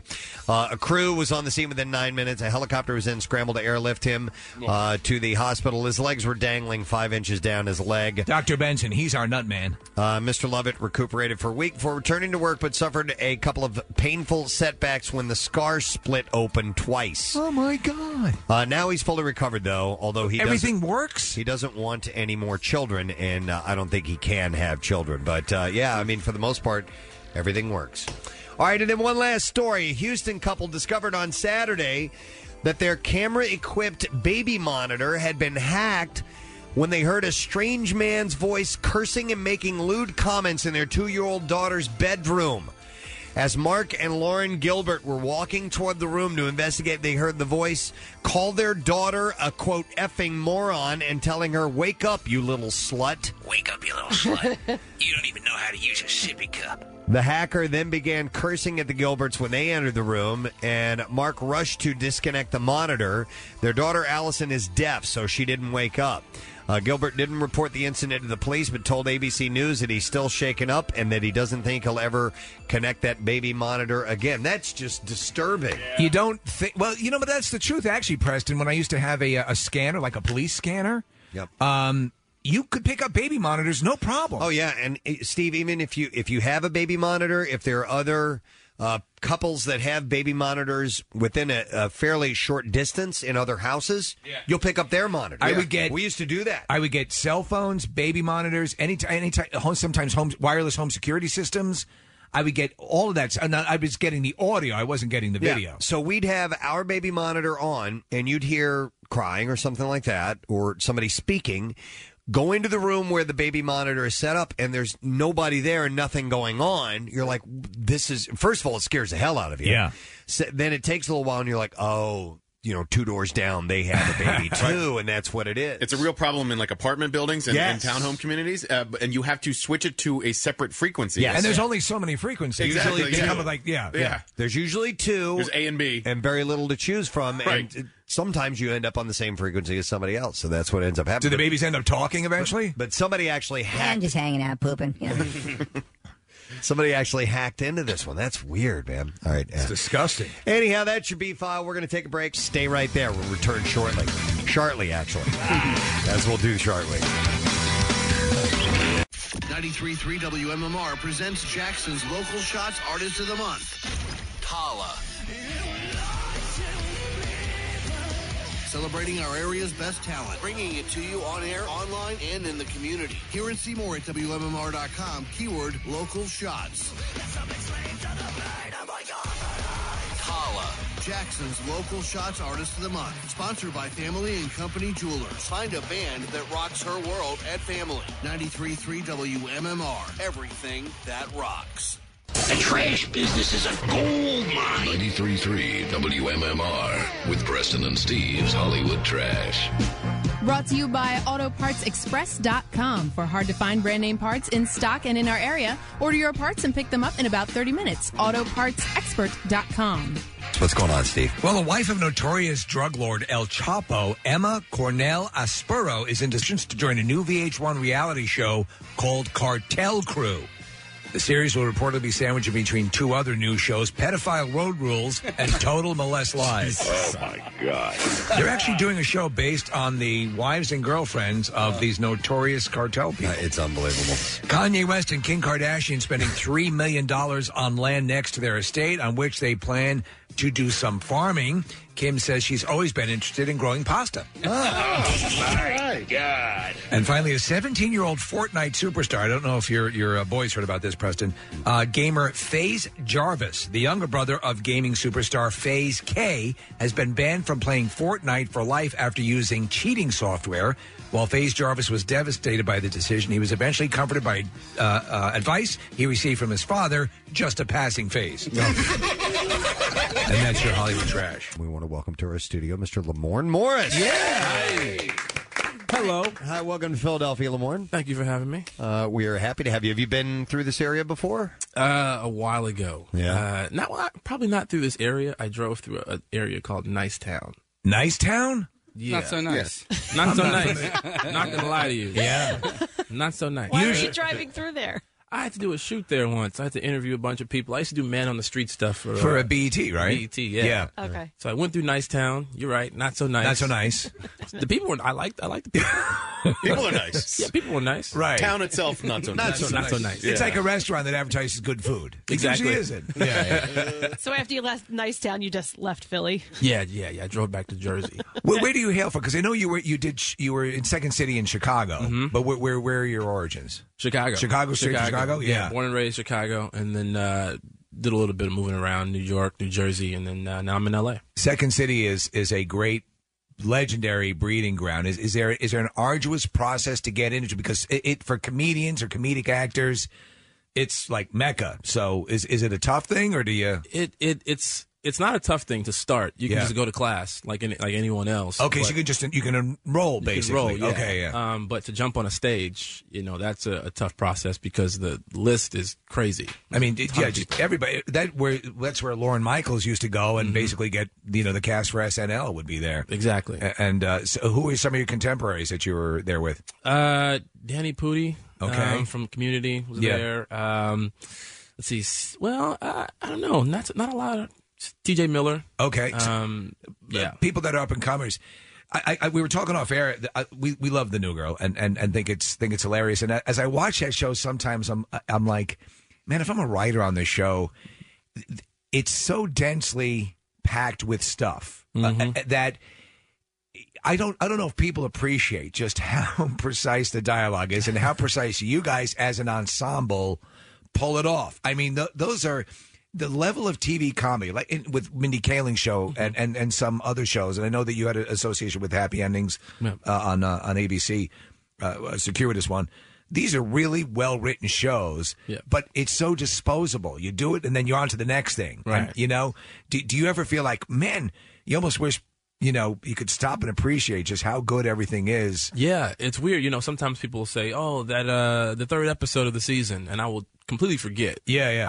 I don't remember what I shot last week. Right. We shoot so much stuff, and it's so much packed into each day. And you're right. It's a ton of dialogue. It's a ton of crazy material. How do you achieve that? I mean, because you guys are the ensemble's really solid. Everyone, the characters are so well defined and got so well defined quickly. Right. Which is a hard thing for a show to pull off. But it appears to me that you must be doing like an Judd Apatow kind of. Let's do a couple of versions of each take. Because, for sure. Is that for what sure. you do? Oh, yeah. We have Liz Merriweather sometimes hangs out on set. She's the creator of the show. and we have a couple writers that will hang out too, and we'll get it scripted, but then afterwards we'll just goof around for a while. And they because I know it's an oppressive schedule television, but they do allow you that latitude. Oh yeah, for sure. I mean, in comedy, you want to make sure you get it right. You want to make sure it works, especially with certain characters like the Schmidt character. He has a ton of it's crazy douchey things to say. Right. So funny. I love when they put him back in the fat suit. Oh yeah, yeah. It's the funniest. So great. Steve is talking about the ensemble, and honestly, it's one of the best ensembles I've seen on TV. Oh, thanks. And I just hope that that's how you guys really are in real life. That because you're really good friends and you have a nice history together. With the seems exception, that way. We are. We goof off. I mean, we spend so many hours a day with each other. Yeah. And never argue. We all genuinely like each other. Do you have a real douche jar that you? We do. It usually just goes to our camera operator, Casey. Oh, okay. There's a douche jar. If you've been a douchebag, you put some money in the jar on the show. Voluntarily do it. Yeah. I got one at home. It's filled. So speaking of your camera operator, I was wondering if there was anybody maybe on your crew that is from Philadelphia. You're probably not even aware of this, but there is a scene where it's Nick's dad's funeral, and you're laying in a bed. Winston's kneeling next to you. In the background is a WMMR bumper sticker from back in the day, and we're just wondering. That's an old one, yeah. We have no clue how it got there. Wondering if if there's anybody from Philly that placed it there or something. I don't know. It would have to be if it were, it'd have to be Bob New. Bob New. He's in charge of that. Set decorating? Set decorating. Okay. Yeah. Find out what his story is. Maybe he's on the FBI witness relocation program or something. Is it Bob New? Bob New, yeah. Spelled N-E-W? I completely don't know. Okay. I'm not going to lie to you. Because we can look that up. Yeah, I'll look it up. Speaking of that episode, you had Dennis Farina playing Nick's dad, passed away, That's had the right. funeral. It was a hilarious episode. And then Dennis Farina dies. Yeah, a very odd day for everyone. Yeah. What was it like working with him? The best. Yeah. He's a Chicago guy, too. He's an ex-cop, so he's got all these crazy stories. Like a cop for decades, right? Yeah. For over 20 years. And, I mean, he's a Chicago guy, so he's tough. He's, hardcore. His handshakes hurt. He's that kind of dude. I used to watch that show, Crime Story. I loved it, man. Oh, yeah. He was so good. Oh, yeah. And it must have just blown you guys away. Yeah, it's so weird, working with someone and then shooting an episode like that, and then in real life, it happens. It's something you can't predict. You did a hilarious your coffin side take. Oh, yeah. It was hilarious. The episode was just great. When you're doing that, you build up a friendship with guests. I know you've had Rob Reiner on the show as well, and other guests that come through. When they've come from movies or something, is it hard for them to adapt because it's a much different animal, I have to assume, than what it is to do a movie? Oh no, they're pros. Yeah. So they have extensive movie careers, but they also have great television careers as well. So they come in and they actually teach us stuff. We're watching them trying to steal moves and steal approaches from them. I love the background history of your character. You were you played Latvian basketball career that didn't go well. Yeah. They seemed what I like about the way Winston's drawn is that he's not what you would think. Right. You usually you'd be the smooth guy who has all the moves with the women. You're just as awkward as the other guys. Yeah. They make you bad, actually. What is your favorite and least favorite character trait with Winston? Winston is a weirdo now. Yeah. I mean, you'll see season 3. There's, a ton of traits about Winston that are just awful. Is he going to get something good relationship-wise? Hell no. That's not funny if he does. Right. Everyone's in a relationship. I think Winston, the more he sucks at relationships, the better. Right. He might get lucky. Who knows? Brenda Song is coming back for one more episode. Oh, she's awesome. But then, I don't know after that. Rihanna, maybe. You've been playing for that, I right? have been stalking her. But she don't return my calls or emails or death threats. No. I like that you're... little quirks, you're afraid of the dark, right? You like bubbles. Yeah, bubbles. You'll see that I like puzzles coming up. I like cats coming up. I thought I had my period once. I'm very emotional. I like fruity drinks. Yeah. The list With goes umbrellas. on and on. Yeah. With umbrellas. I love bathtubs. Do you add some of that stuff? Because did you create the character? It was the gay ghost. The gay old Negro ghost. Was that your creation? Yes, they Okay. had the name and they didn't know what they wanted to do. They just wanted me to start talking to Nick. And Explain what this character is and what he did. Theodore K. Mullins is he's the guy who sabotages Nick's relationships when he Right. can. And I call him an old. First of all, he's the unemployed black actor. Okay, So right. he's the guy who's over the top, and his acting ability is just so overdrawn. And Yeah. that's why he never works. That's why he's unemployed. Right, yeah. And then he's an old Negro gay ghost. So, and do they just say, go for it? Just go. Yeah. Just go for it. We had a director on, David Wayne, who is fantastic and he's funny and just said He did Wet Hot American Summer, right? Yeah, exactly. Yeah. And Yeah. they're going to do a sequel to that, I think. Yeah, and if I'm not in it, I'm going to be very, very pissed. Yeah. He's been here. He's a really cool guy. He's a talented he's guy. hysterical. Yeah. So he just said go. And that was the first time on the show that someone had said, I'm not going to stop you. Just continue to talk. And I did that. At That's one point, great. the cast left, and I just continued to rant. That's cool.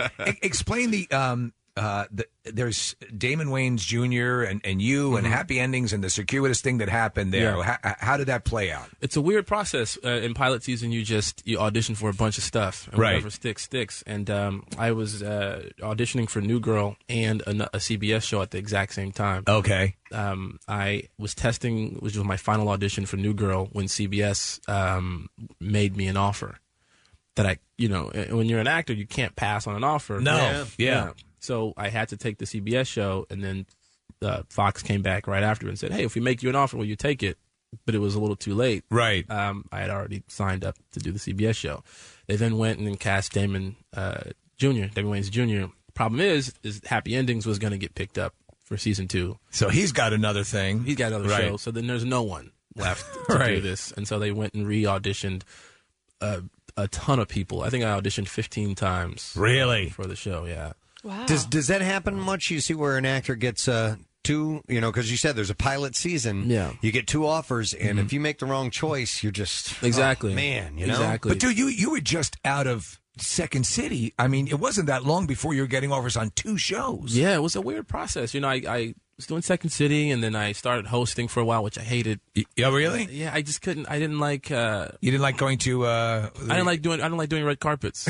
Oh, That was okay. it. It was Yeah. the red carpet thing, and too many times they would go, "Hey, go and ask that guy what he's wearing." I'm like, nope, not gonna do that. Not your style. I had to ask Rick Ross what he was wearing once, and he was wearing a T-shirt. I kid you not, and he laughed at me. I feel like you're asking people questions that they don't want to answer, even if they're simple questions. Like, you're there to do a job, right? It just seems like you're put in a really tough spot. Yeah, I'll tell you what. I've seen you though interviewed at various events, and you seem to be very understanding of the plight of the interviewer. Oh, yeah. So you play along nicely. Oh yeah, you have to. Yeah, you appreciate the task that they have. Oh yeah, it's good to be on the other side of it, just listening and responding, as opposed to trying to come up with stuff to inquire Sure. about. So we love Zooey Deschanel, and she's is she every bit as quirky and she's a little more serious than that. Is she? She's really funny, but she's like extremely smart, extremely business minded as well. So she's always scolding me for stupid purchases and really? yeah, dumb ideas that I have. What's something stupid you've purchased recently? A Grand Coupe BMW. Really? Yeah, I definitely have one of those. Yeah. And she definitely thinks it's dumb. a little more granola-y, is she? Yeah. Does she drive a Prius or something? She used to. Of course. Yeah. She has a really awesome car, Tesla now. She's got a okay. Tesla. Okay. Yeah. That's what I was going to say. Yeah, that's like the Mercedes of Priuses. Yeah, exactly. exactly. Yeah, exactly. It's an electric car. Yeah, it's the only one that looks cool. Yeah, exactly. Yeah. It's a beautiful car. Hey, Lamorne, I wanted to ask about you're going to be portraying Martin Luther King Jr. in Drunk History. Yes. Which is great series. We started watching that when the first couple of episodes online ran, and we're like, this is hilarious. So you take on the role of one of the great civil rights leaders of all time. How was that? Fantastic. Yes. What's funny is The that drunken take on the greatest. Of course. civil rights. exactly. Yeah. I really would want. I don't want to tackle too many like historical figures. Right. But that's one role that I would love to play. Sure. Yeah. You know what I mean? It's like I wanted to for a while. I used to imitate him as a. I guess it's going back to the ghost thing. It's all about gay ghosts. Gay with you. ghost. Yeah.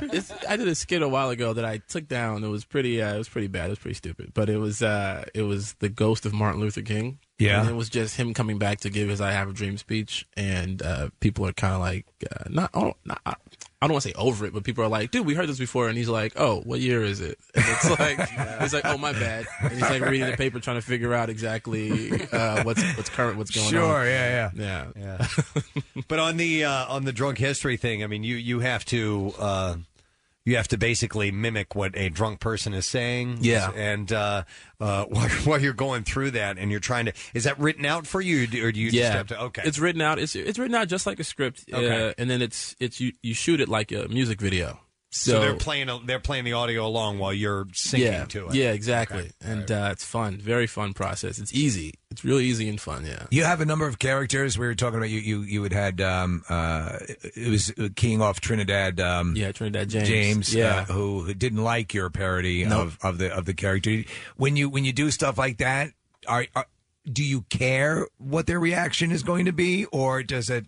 Do you just say, forget it, I'm doing this, and that's it? If I know the person, I would care. Yeah. If I don't know the person, careless. I don't really care. You know, Right. I mean, I would love, they're in a great position. I would love for someone to imitate me. Right.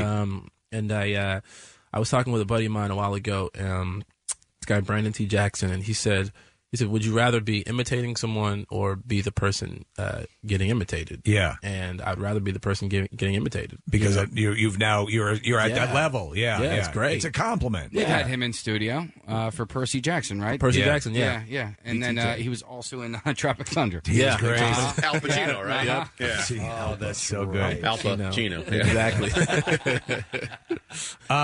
On the show you do, it's a pogo, right? Where you talk about your roommates behind their backs. Yeah. Of your other castmates, give us a little pogo insight into each of them.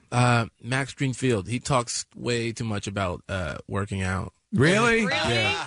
That's like his life. Like, he's addicted, and it's great to I learn from him like certain things, but then sometimes it's like very like I didn't ask you a question. It's like, dude, I crushed it in the gym this morning. Oh, that is one of my huge Twitter pet peeves. What is it? He crushed it. Crushed cat buys and tries today. Killed it. Who cares? So he's doing that. He's addicted. He's addicted. Let's see. Jake, he's the massive alcoholic. I can see that. We had him in the studio. Oh, dude, and the night before he was in the studio, he was at a Phil's game, and he caught a foul ball. That's what I heard. So he told you That's about what I heard. Okay. So, yeah, I tried to catch a foul ball once at a game. I threw out the first pitch of the White Sox game, and so I had this idea that if the ball comes my way, I'll have a beer in my hand. Yeah. And I'll hold up the logo. So as the ball's coming, I'll pretend to be really cool and catch the ball. It won't hurt. I'll look really awesome, and I'll hold up and I'll drink the beer in slow motion. Wow. $1 million. Sure. Right. Yeah, guaranteed. This actually happened. The ball, as we're leaving, flies up in our direction, and I act like the biggest idiot. I was like, oh my God! We're all fighting for the ball, and I was like, damn it, I wasn't very cool in that moment. But that's a brilliant plan to give to someone who happens to be lucky. Yep. What about Hannah Simone is her name? I mean, she's her. gorgeous. What pogo would she possibly have? She's in a relationship. Okay. With a celebrity? No. Okay. With a regular guy, regular awesome dude. Yeah. She got to be single, man. That's the pogo. That's the pogo. Yeah. No, she's pretty. When they talking about her for a while as possibly being in 50 Shades of Grey, she was a name that kept popping up. Oh yeah. Yeah. Oh, you like to see that? No, it'd be weird. It'd be weird, right? That'd be weird. When you were on a show with an ensemble, I don't know what your current situation is, but is it a case of don't dip into that pool for dating or romance? Yeah, I don't think you want to. Yeah, I don't think you want to. Everyone on the show is taken except for myself, the lonely black dude in the corner over there, just roaming these streets looking for strange. Well, how long are you in town for? Because maybe we can help you out. Yep. Depending on the schedule you're going to set up for me with dates, I'll stay here forever. So, any big thing for the actual premiere? I mean, I know it's not like films, but is there a viewing party? Do you go home and just get a TV dinner and watch it yourself? Or really lonely with no pants on, right? Just crying, right? No, I used to have I usually have friends come over, and just watch a few friends. You don't mind watching yourself? No, no. There was a time where I was broke and I wasn't on TV, and those are very depressing years. So now I'm very happy. You know what? Steve, I was watching a special on Steve McQueen, and they were saying that a lot of actors, I don't like to watch myself. He would watch himself all the time because he was like, okay, that worked, that didn't work. Right, exactly. He wasn't doing it because he was egocentric.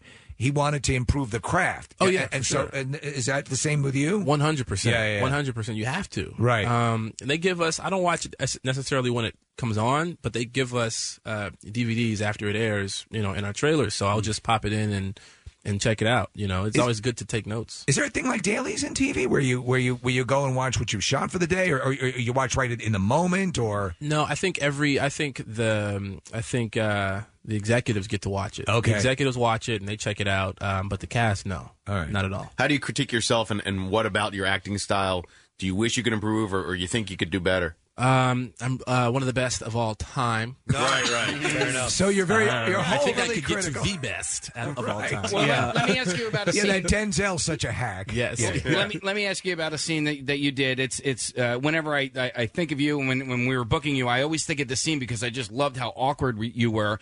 But the bar scene where you first meet Brenda Song's character. What did you think of your performance there? I loved it. It was weird. It was very weird, especially playing something that you're not. I know how to talk to women. Yeah. Not in a smooth way, but in a goofy way. But I can carry a conversation. Right. And Winston can't. And so I thought that was very funny to have to do that. I don't know. I rarely critique myself. I don't know. It's brilliant that the writers would fight the urge to make you the smooth, Billy D kind of guy, and make you just as awkward as everyone else. Yeah, I would like to. I would like to play a smooth Billy D character, but he's not getting out what he's supposed to be saying. He's just smooth for the wrong reasons. Right. I went number 2 today, baby.